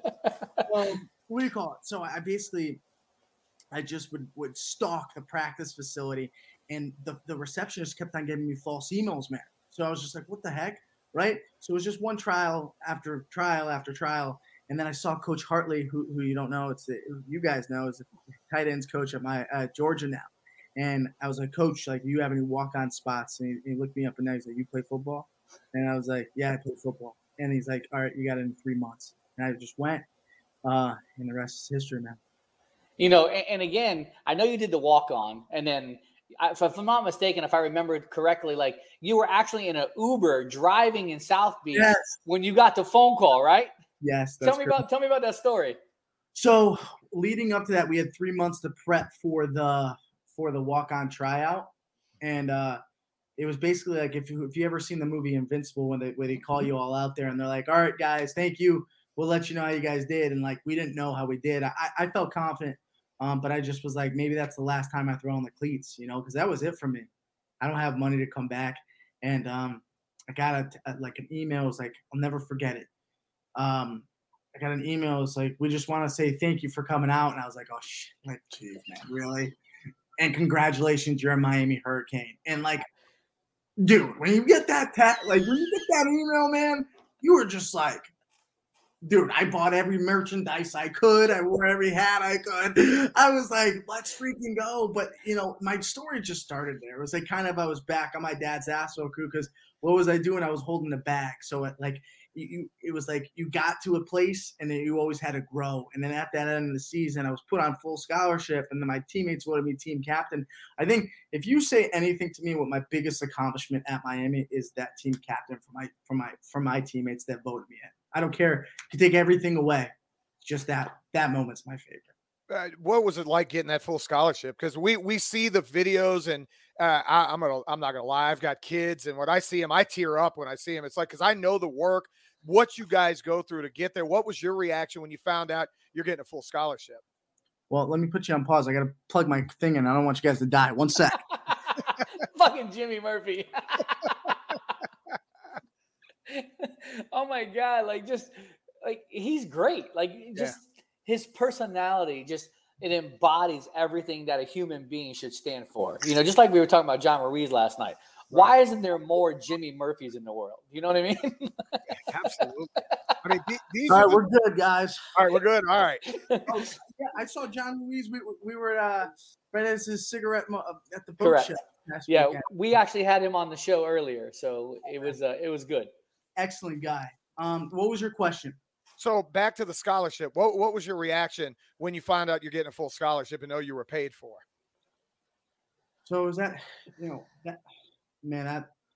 there's a lot of stuff that elevated at Miami at the time. So my first year, Coach Rick came over to me, and it was kind of like a dark time because I'll never forget it. We were playing like Notre Dame at the time that week when Braxton Berrios was there. And I was just trying to prove myself. So I went and I was on the scout team, and I would try as hardest as I could to like make a play just to show them, listen, I could play ball. I mean, I'm not just right. I'll never forget it, man. I was flying down the field and I went, pop! And I hit Braxton Berrios as hard as I could, like on a Thursday before Notre Dame. Oh. And he went down, right? And you didn't hear a pebble drop. Right? So you're sitting there on a tree, and when people don't yell at you, I'll say that's even worse. So I thought I was going to be gone. And a couple months later, Coach Rick actually sat me down towards the end of the season, and I got a phone call, and I was at the library, and it was from our director of player operations at the time, Doug Corzone. He's like, Jimmy, Coach Rick wants to see you. I'm like, oh God, all right. I blew it. I took on my bike. I threw my bike down, and I started running from the library there. I'll tell you one thing. Coach Rick was in a meeting with Coach Brown at the time. He's coaching for the Rams. And he was like, Murph, you flew down here. I'm like, well, when you call, I answer. He's like, all right, get in my room. And I sat in his room. He's like, he had like some papers in his hand. And he's like, hey, Murph, I know you've been taking out some loans. And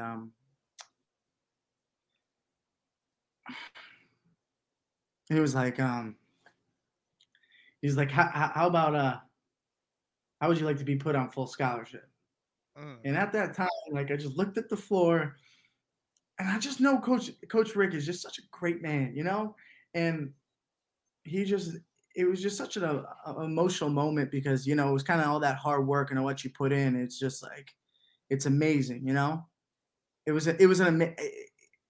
words can't describe it. I'm sure, here it is. You're doing everything you possibly can to just generate some income in order to help you play football because this is what you want to do at the University of Miami. And then somebody, again, out of the kindness of his heart, not that he had to, but he saw something in you as an individual, as a person, but as more importantly, as a football player to say, hey, look, we're going to put you up here with all the other quote unquote stars and give you a full ride. Like, that's just gotta mean something, right? And again, you talk about Coach Rick and everything that he stands for. Like, to me, there's great people in this world. Like we were talking earlier, like John Ruiz, he's a genuine individual like you. We wish there was more people like you, like Coach Rick that we have in this country. It would make the world a better place. But Coach Rick, in order to do that for you, I'm sure you're going to have a bond with him for the rest of your life. Oh, yeah. He was at the national championship this year, and one of my hometown people actually ran into him. They're like, "Can we take a picture with you?" And he's like, "Send it to Jimmy." So it was so funny to see that, So I do have a question though. You talk about the hit that you put on Braxton Berrios, right? Yeah. Was that hit as hard as when Michael Parrott hit you after your touchdown? It was harder. It was harder, man. You just felt it. Like, I'll never forget it. I saw Braxton when he got drafted.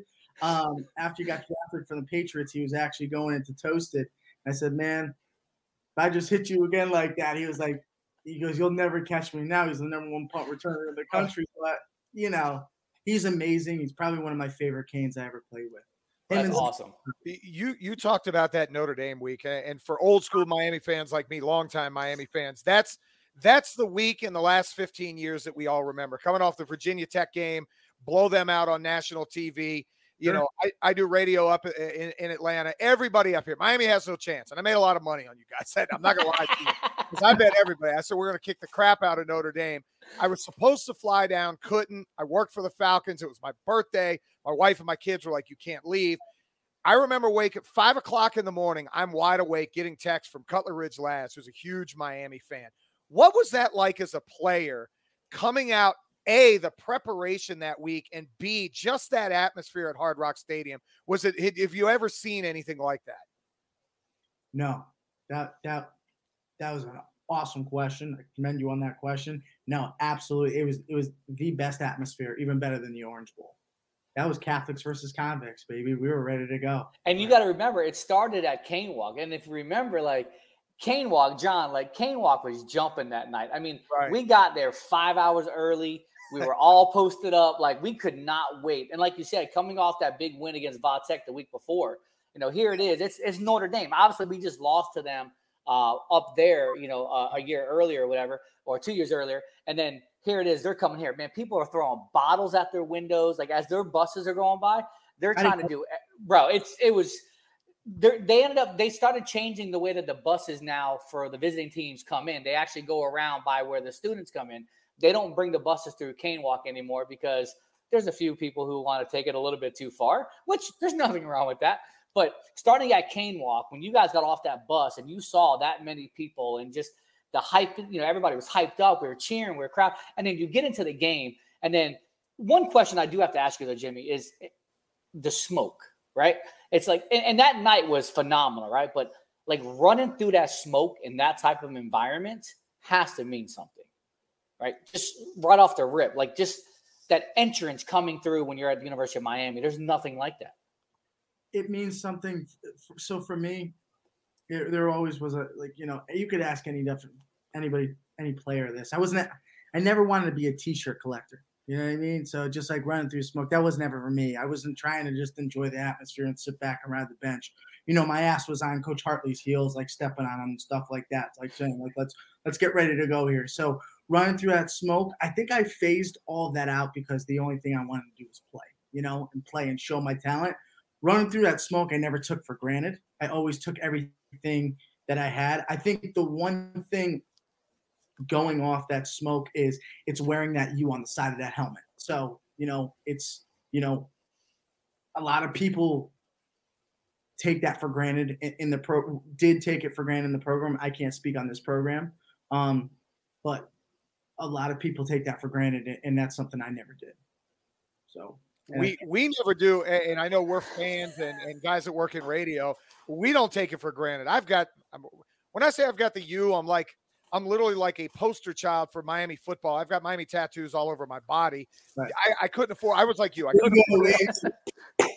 I got too much hoodie on. It's a little chilly up here, but Yep. Right. I've got all the national titles tattooed here. Sebastian. I've got the Orange Bowl here. I've got a turnover chain back here. The U, a tribute to Sean Taylor right here. So yeah, my youngest son's name is Kane. So that'll tell you how much I love the U. Perfect. Yeah, it's crazy, you know. And again, like John's like me, like we're old school cats, right? Like, and again, there's nothing wrong with the new millennials that are coming to play at the University of Miami, but just the attitude of the millennials are now playing at Miami is different than it used to be back then. But before we do that, we got to take a quick break here on the Kane Gang Radio Show on SiriusXM. Give us a few seconds, and we'll be right back. And we'll be back with Jimmy Murphy. Hey, look what I found. A radio. This is SiriusXM 145 Slam Radio. There are everyday actions to help prevent the spread of respiratory diseases. Wash your hands. Avoid close contact with people who are sick. Avoid touching your eyes, nose, and mouth. Stay home when you are sick. Cover your cough or sneeze. Clean and disinfect frequently touched objects with household cleaning spray. For more information, visit cdc.gov/COVID-19. This message brought to you by the National Association of Broadcasters and this station. We are strong, we are resilient, and we will get through this together. But these are stressful times, and it's important to also practice good self-care. It's normal to feel overwhelmed, anxious, or afraid, but there is hope.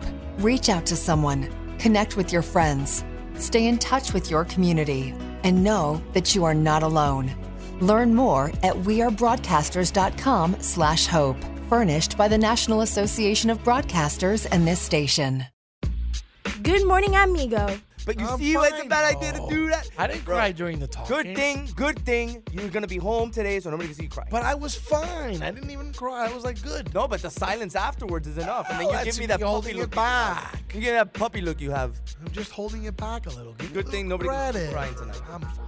Stay home, privacy of your own home, watch it on Zoom. You can be a Richard sometime.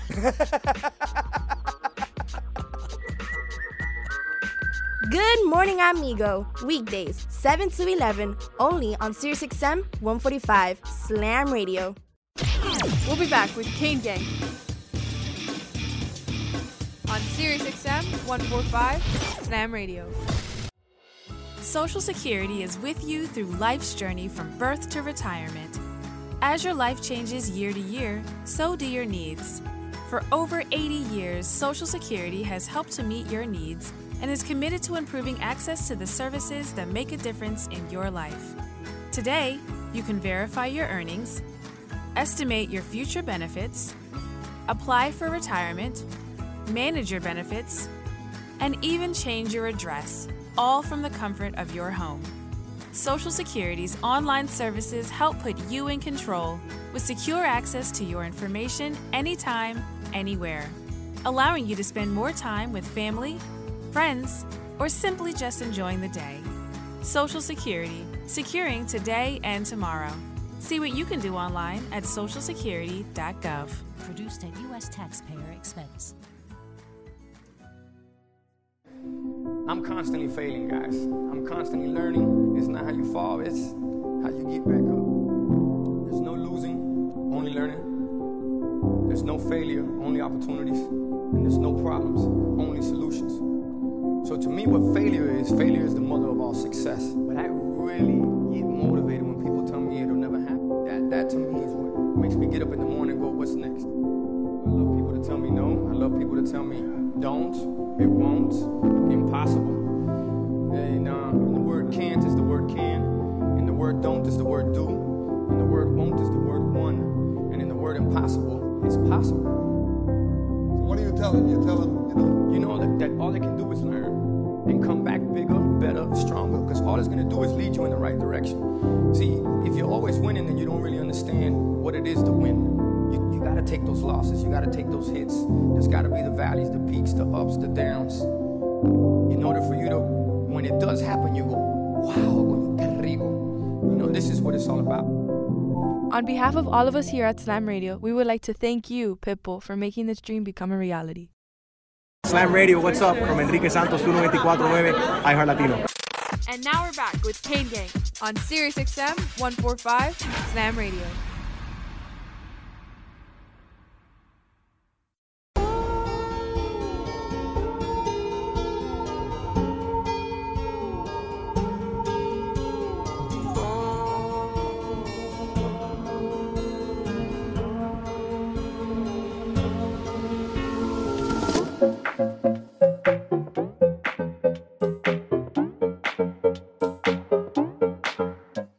Welcome back, everybody.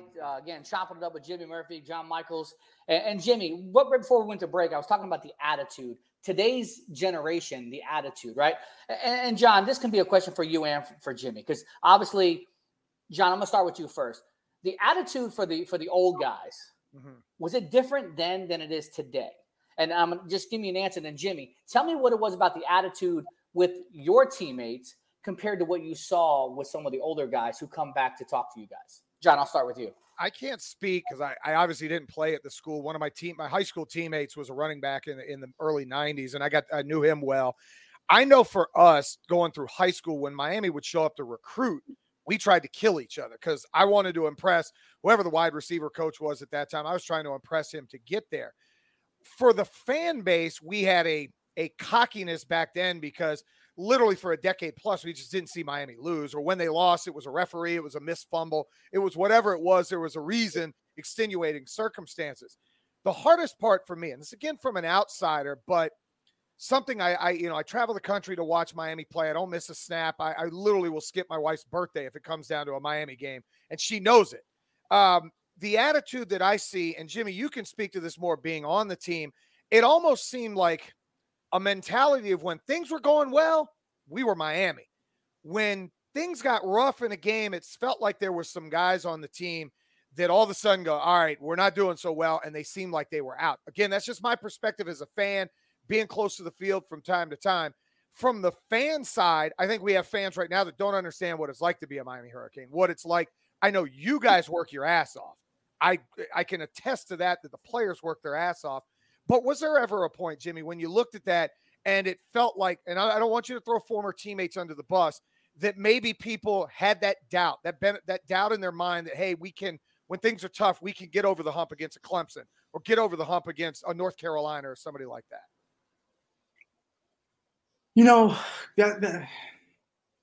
That's a great question. So, coming in Orange Bowl, having that great year and kind of moving on to that next step. I remember I was in a team meeting one time and there was a big problem in our program where we had to deal with a lot of cancers that were going on. We had a lot of great players, but a lot of people and a lot of young guys at the time were like, listen, I'm a 5-star. I said to him, I don't care what kind of star you are. I was not even a half a star. Right. You know what I mean? So it wasn't, I think it was more of an attitude right then. And we had some great players, Trajan Bandy, Shaq Quarterman, you name it. I mean, Zach McLeod, we had leadership. It's just, I feel like we came short at the time to get over that hump. And you saw it this year, like I know you guys don't want to hear it, but I think Manny Diaz and the staff, where they got the team at, it is cemented the road for Cristobal. Okay. Mm-hmm. The young guys, he experienced so many guys young guys playing that much at that time, facing Alabama. They overcame a lot, but having this next season, it's not a rebuild. This isn't a rebuild. We're on the track to win. So to answer your question, yes, there was a lot of attitude problems. And at one point, Diaz actually asked us, what do you want us to do? And I said, take off everyone's U's on their helmet until they earn it, And that goes for me, take off our U's until we earn it. And there were certain people that didn't have U's on their helmet that next week. Wow. Jimmy was a trendsetter. No, Jimmy wasn't a trendsetter. Jimmy just wanted to win. I was just tired of losing. And I think a lot of people were. And we had so many leaders. Listen, Shaq Quarterman, the guys that were just above me that were playing, Mike Pinckney, those guys were leading. It's just we had too many guys that weren't buying in. And you have to buy into this program. You know what I mean? There's no cheating reps. And I think it showed. I think we cheated more than, you know what I mean? Skipping, we call them bucking reps, right? When you're cheating reps in the gym, it's going to show, right? So I think we were cutting corners. We weren't doing it the right way. And it's crazy you say that because we've all watched the U, and I've been blessed to get to know a lot of the former players. I know Derek, I know Cole knows a ton. He knows more than I do from all the stuff that he's done in Miami. But everybody to a man always talked about the work and what was put in Monday through Friday to get ready for Saturday. And they always would say Saturday was easy because we killed each other during the week. And it sounds a little bit like there was some moments where guys were living off their own press clippings. And Jimmy, one of the things, and I try to instill this in my own kids, and it's tough. The press clippings that high school kids get now never happened in 1992. Like when I was in high school, if I got written up once in the Palm Beach Post, I think I had 5 catches against Lake Worth. And, oh man, I'm in the paper. This is awesome. But it was literally like one sentence. John Michaels catches 5 balls for 70 yards or whatever it was. Today, guys are having huddle videos. They're having Instagram. They're having everything else. Society, to me, it feels like that is a little bit of a problem. And it's not just a Miami issue. It happens at Georgia. It happens at Georgia Tech. It happens everywhere. You want me to go off of that? Yeah. Fire away. So, I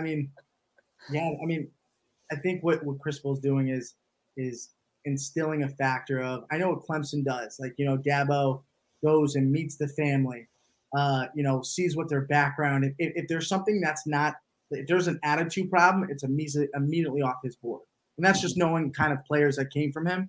And I don't know Cristobal. I can't speak on his half. I can't speak on Diaz because I really don't know what they did to recruit because I never went through the recruiting process. I kind of faced it all kind of through a walk-on spot. But I think it's more getting down to the roots and chemistry of the team. I think the biggest problem is going off of 5-star.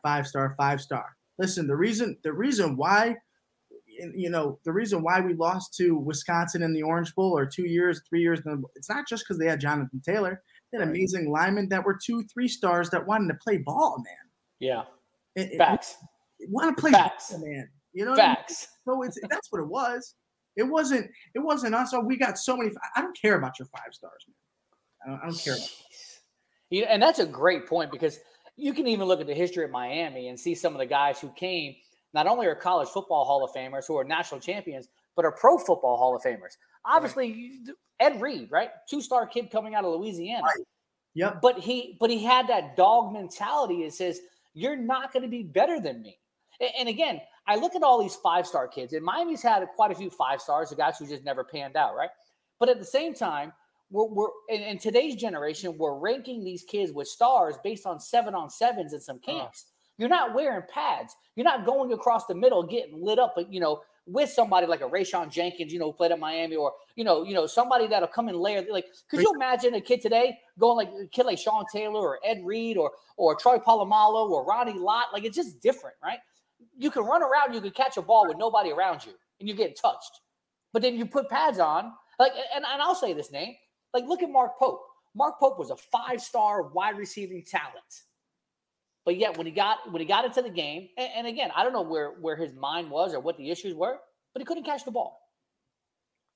It's one of those things that happen. Yeah, I mean,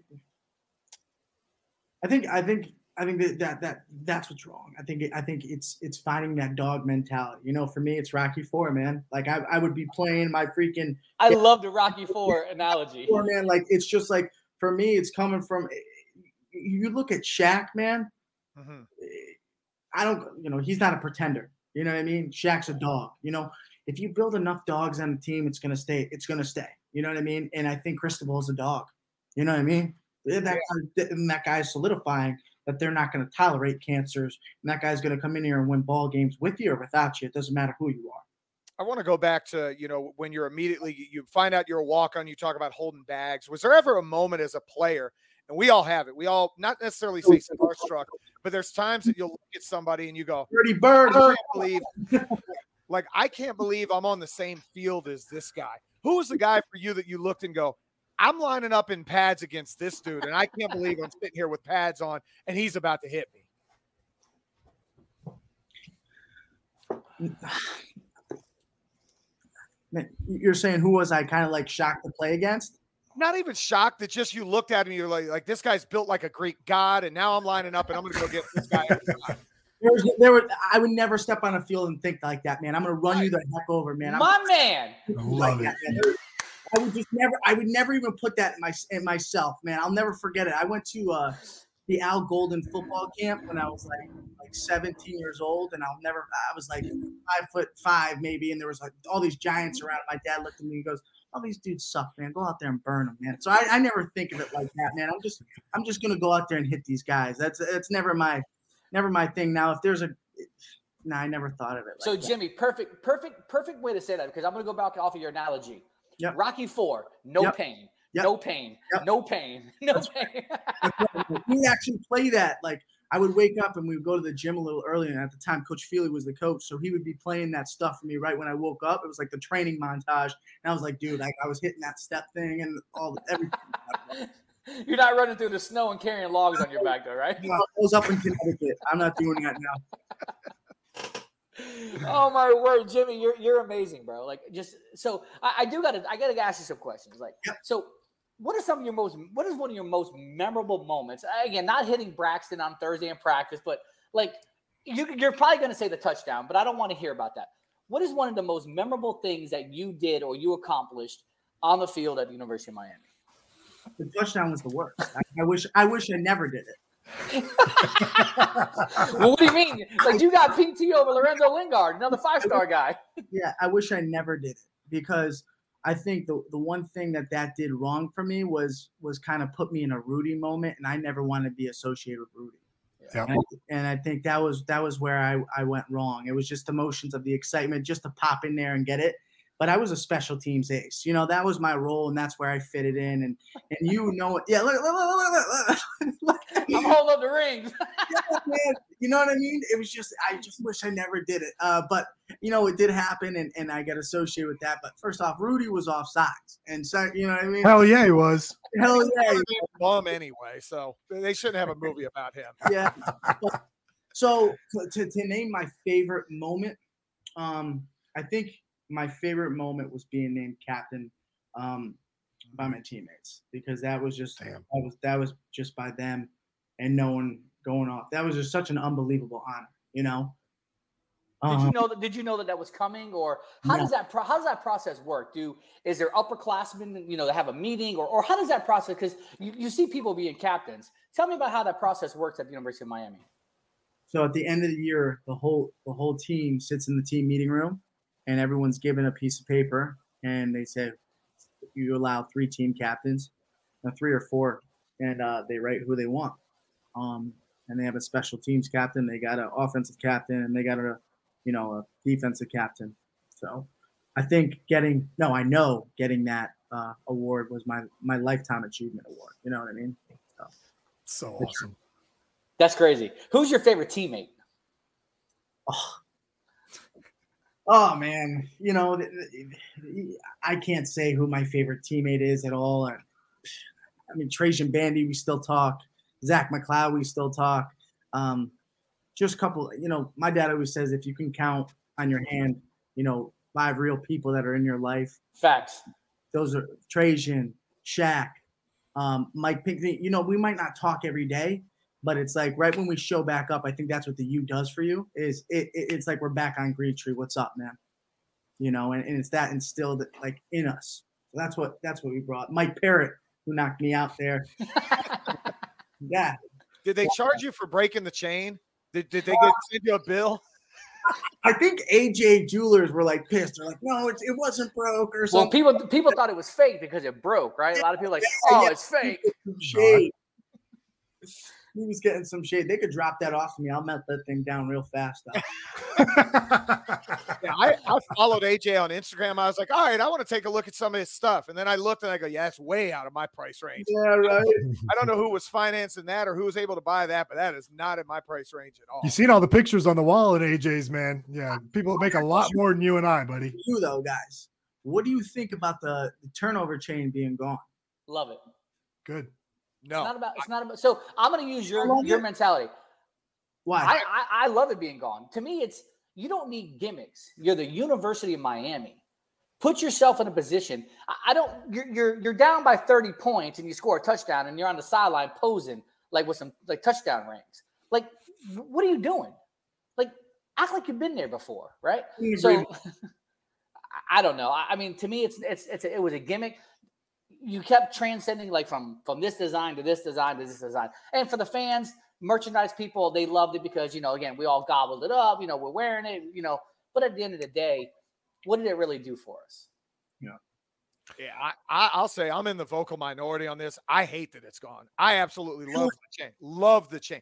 The touchdown rings were hokey and stupid. Nothing against the offensive players. I thought they were stupid. The chain was transcending. The chain made everybody in college football want to have a prop. We had people with thrones, pimp cups, chainsaws, axes, you know, you name it. Basketball goals. Trash cans, turnover purses. Door to explore, you know, backpacks. Oh, the purse. Yeah, you had the purse. Right. But I thought that was essential Miami. What it needed to have was meaning again, though. And the meaning was I wanted to go back, just put the original U design, and that's it. Yeah. And to something you said earlier, Jimmy, earn it. Yeah, you're down 20 points. We're not going to break it out. Right. You come up with a turnover like Pink did against Florida State and that big comeback. The place went bananas when that chain came out. Right. I think Mario needs to revisit that and put the chain back. Well, what we need to do is visit the commercial real quick. We'll be right back here in the Kane Gang Radio Show, chopping it up with all the boys. We'll be right back. Hey, look what I found. A radio. Radio. This is SiriusXM 145 Slam Radio. There are everyday actions to help prevent the spread of respiratory diseases. Wash your hands. Avoid close contact with people who are sick. Avoid touching your eyes, nose, and mouth. Stay home when you are sick. Cover your cough or sneeze. Clean and disinfect frequently touched objects with household cleaning spray. For more information, visit cdc.gov/COVID-19. This message brought to you by the National Association of Broadcasters and this station. We are strong, we are resilient, and we will get through this together. But these are stressful times, and it's important to also practice good self-care. It's normal to feel overwhelmed, anxious, or afraid, but there is hope. Reach out to someone, connect with your friends, stay in touch with your community, and know that you are not alone. Learn more at wearebroadcasters.com/hope, furnished by the National Association of Broadcasters and this station. Good morning, amigo. But you see why it's a bad idea to do that? I didn't cry during the talk. Good thing. You're going to be home today, so nobody can see you cry. But I was fine. I didn't even cry. I was like, good. No, but the silence afterwards is enough. And then you give me that puppy look. Back. You get that puppy look you have. I'm just holding it back a little. Good thing nobody can see you crying tonight. I'm fine. Stay home, privacy of your own home, watch it on Zoom. You can be a Richard sometime.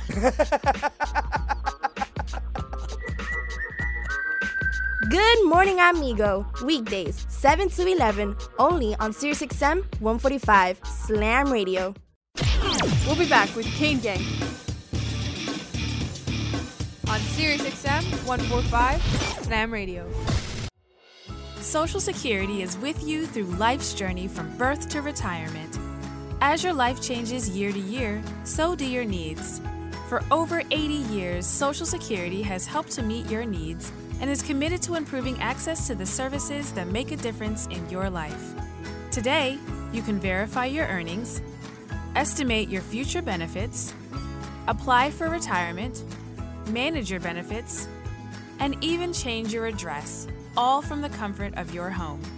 Social Security's online services help put you in control with secure access to your information anytime, anywhere, allowing you to spend more time with family, friends, or simply just enjoying the day.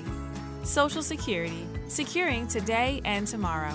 See what you can do online at socialsecurity.gov. Produced at U.S. taxpayer expense. I'm constantly failing, guys. I'm constantly learning. It's not how you fall, it's how you get back up. There's no losing, only learning. There's no failure, only opportunities. And there's no problems, only solutions.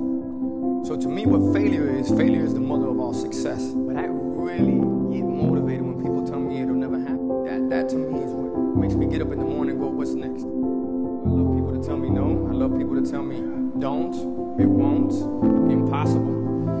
And the word can't is the word can. And the word don't is the word do. And the word won't is the word won. And in the word impossible is possible. So what are you telling them? You're telling them, you know that all they can do is learn and come back bigger, better, stronger, because all it's going to do is lead you in the right direction. See, if you're always winning, then you don't really understand what it is to win. You got to take those losses. You got to take those hits. There's got to be the valleys, the peaks, the ups, the downs. In order for you to, when it does happen, you go, wow, qué rico. You know, this is what it's all about. On behalf of all of us here at Slam Radio, we would like to thank you, Pitbull, for making this dream become a reality. Slam Radio, what's up? From Enrique Santos, 294.9, iHeart Latino. And now we're back with Kane Gang on SiriusXM 145 Slam Radio.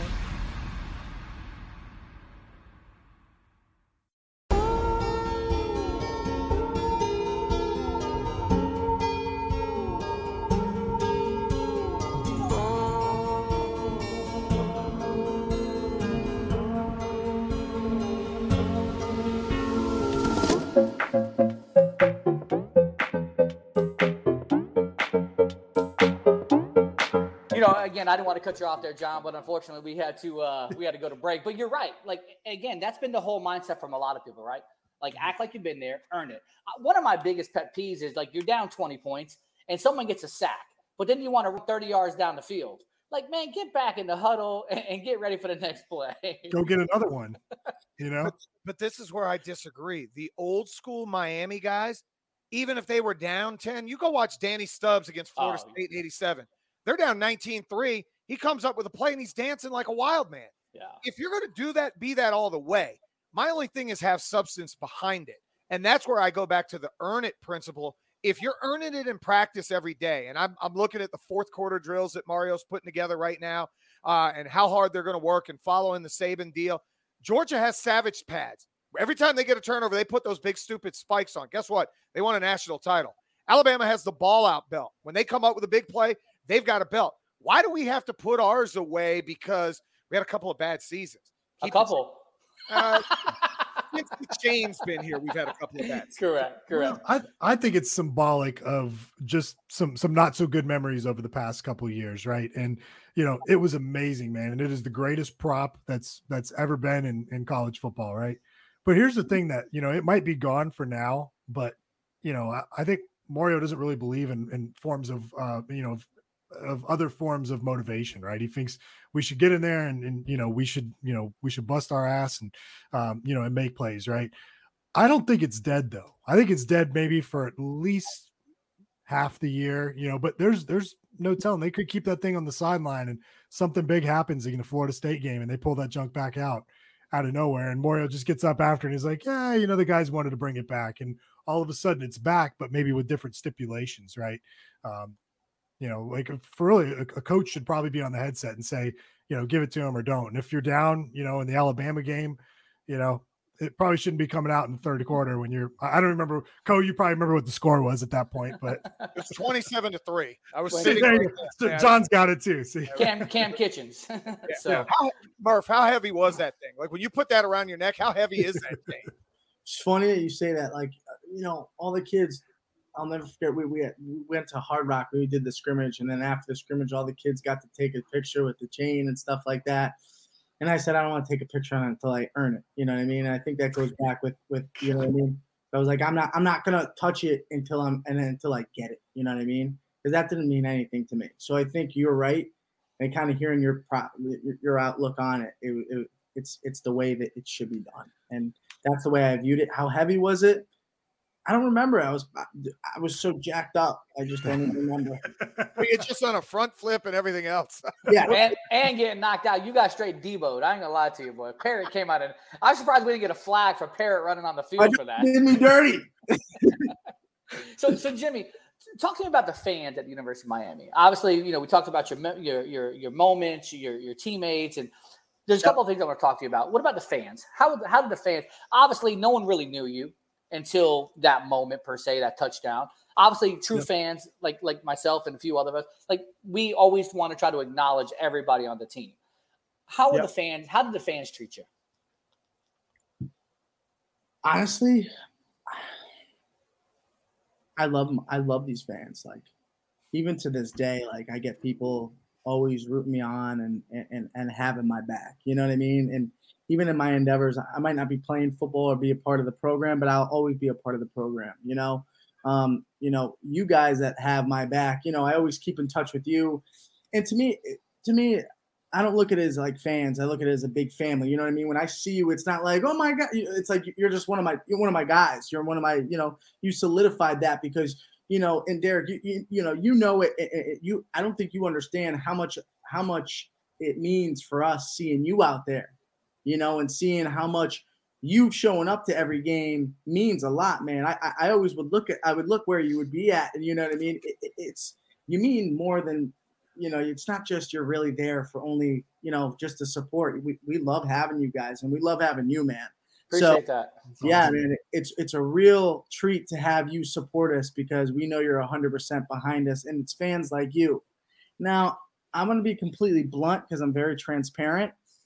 Some of the fans at Miami, and I think it hurts us athletes, is because a lot of them are bandwagon fans. When the Heat's on, everyone's a Heat fan in Miami, right? When the Canes are on, everyone's a Canes fan. And, I think that's the difference because if coming and being a player and seeing evolving and sitting up there in the seats and hearing the criticisms of what we face, it's kind of like I can hear both sides now and take a back seat. So it just reminded me of the Wisconsin game in the Orange Bowl. Man, why weren't we packed out there? It was a sea of red. Right. Come on, man. That's Miami. Don't be a fan later. You know? Yeah, don't be a fan later. And that's where I think it's like, listen, I think me personally, I couldn't have asked for a better college experience from my fans and everything like that. Our fans, for the fan base, I think they're there. I just think they got to buy in and trust this staff, which I do think they will. It's awesome.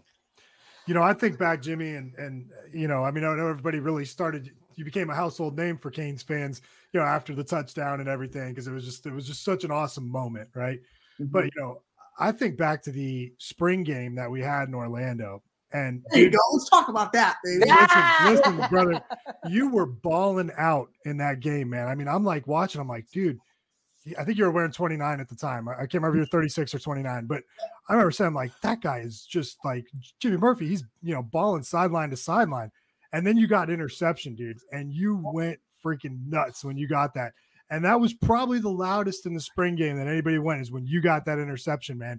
And from that moment, man, I started watching you and, you know, taking an eye to you and everything. And, you know, I look back, like, I love like the gunner on special teams and the guy who is just running out there and wreaking havoc, man, because it's so important, right? Like it's so underrated, but it's so important to the game. And, you know, I know all of us, we appreciate you know, putting your life on the line the way that you would run out there and just, you know, knock somebody as hard as you possibly can to make a play for the team, man.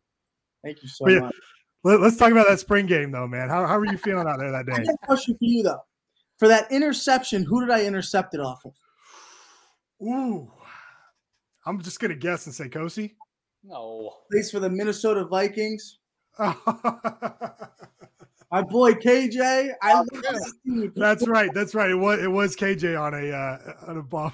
Yeah, KJ. First off, him. I think he's an unbelievable talent. I love him.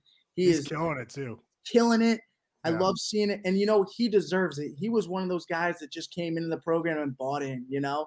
So the interception, yeah, it was great. It was a little time. But, like, you know, seeing him progress, I just love seeing all my guys, like, do well. And we all still talk. It's like it's not like you know, red wine. You got Jaquan over there at the Bills. Then I see Rousseau. He's like, what's up, Murph? You good? Like this is a first-round draft pick, but it's just like it's a normal family. So family, baby. It's just a family thing, man. It's a real family thing. But yeah, the spring game was awesome. I just, you know, right in Orlando, I think he was getting us ready for he wanted to emulate Florida. Yeah. So we were back right up there. I mean, it was great atmosphere. I just think, you know, there was a couple people that need to be gone, man. Yeah. What was the coolest road venue? Because that Orlando was a dump. I was there and that game was hot as awful. Oh my goodness. We had to walk about 2 miles for parking and everything else. But what's a place you walked in and was like, man, this is a cool ass place to play college football? That's an awesome question. You guys drop dimes. That's what we do here on the Can Gang. Hey, we got to cut that soundbite, man. Get Jimmy Murphy. You guys drop dimes. Yeah, right? Pinstripe Bowl, man. Even though it was a cool place to play. I wouldn't feel like our play was awful there. But it was awful. It was awful. I was there. It was awful.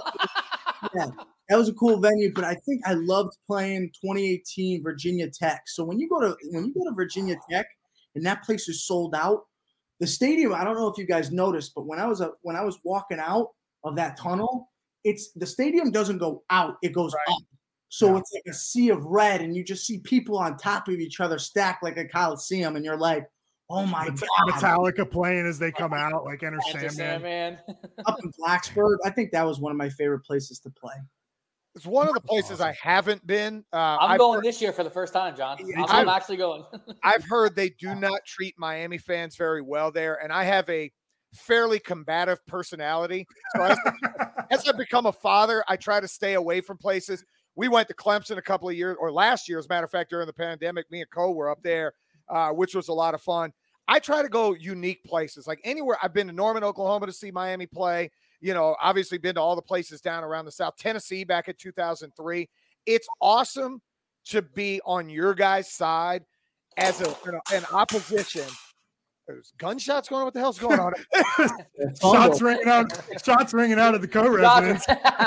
what I was saying, it's awesome to be on your guys' side as the hated, and it's something that as Miami, and I'm sure as players, you guys embrace it like we do as fans. I want to be hated.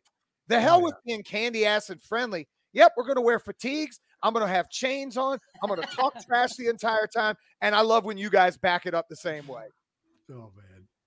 There's nothing like it. Road games for me is everything that I can't do at home, I get to do on the road, right? Because, again, you get to visit different areas. Like John, when we went to Norman in 08, right? Yeah. We stayed at Oklahoma City. So I did the Oklahoma City Memorial. Like, that's what road trips are about too, right? Mm-hmm. You know, you get to do things. I went to Ohio State. Like, that place is a dump. But the stadium itself, it is what it is, right?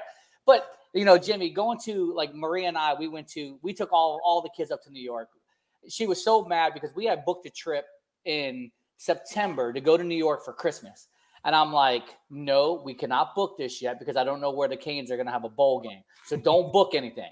So she doesn't book it and whatever. So then the day we find out, like, man, I spent $3,000. I stayed at the Sheraton Times Square. It took all the kids to New York for a week. Cost me $3,000 for the hotel. Went to the Pinstripe Bowl. And listen, hitting the subway, going up to the Bronx, you know, just that atmosphere, that you know, that. And then, you know, obviously the game is a game, right? We win some, we lose some. But it's the memories. Playing in Yankee Stadium, you have that distinct, you know, pleasure of saying, I played in Yankee Stadium.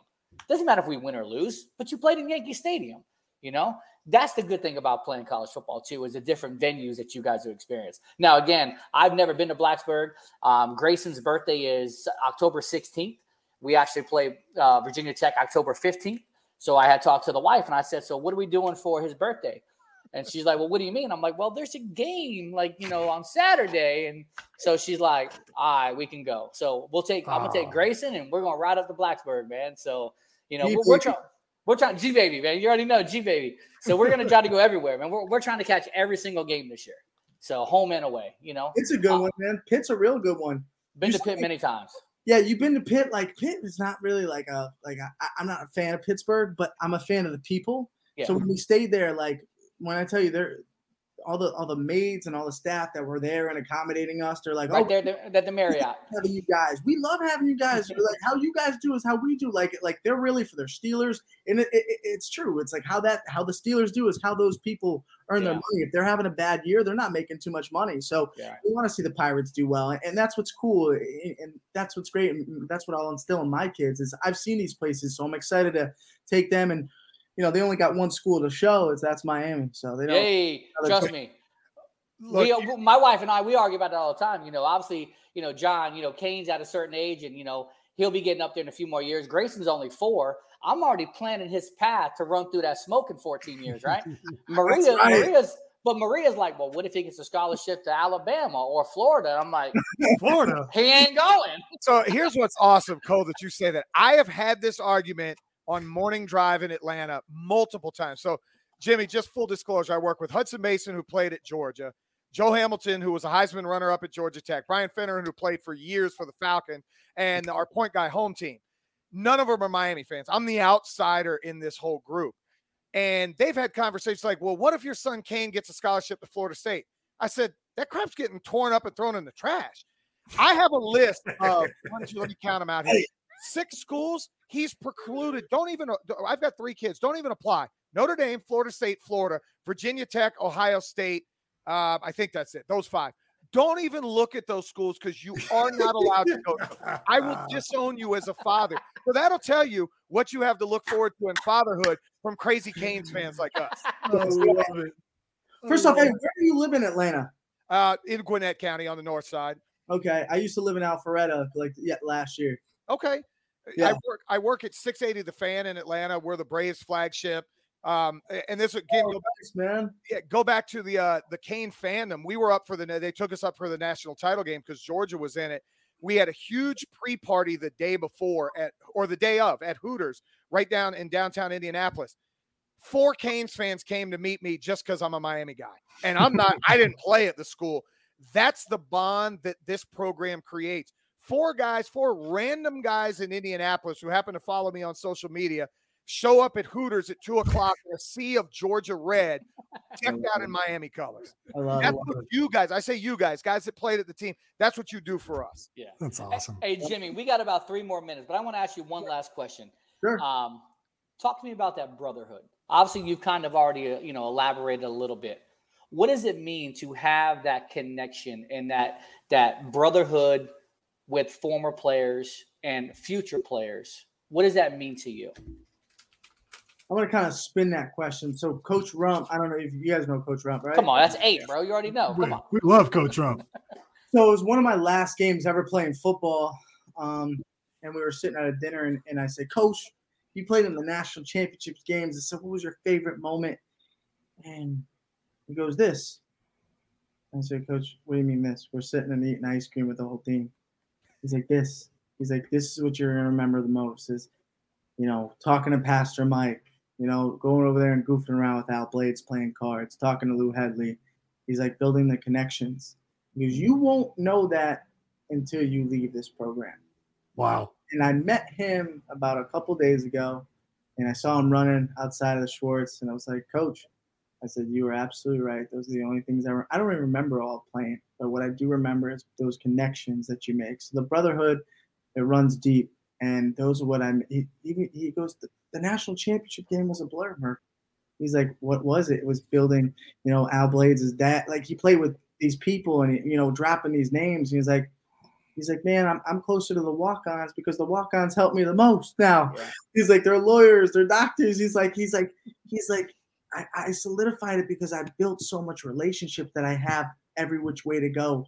So I guess the U connection is just throughout. It's it's for life, Yeah.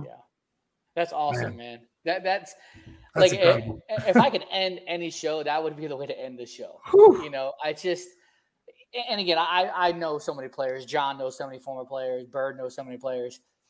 There's not too many people who I genuinely feel like embodies what a Miami Hurricane is supposed to be than you, Jimmy Murphy.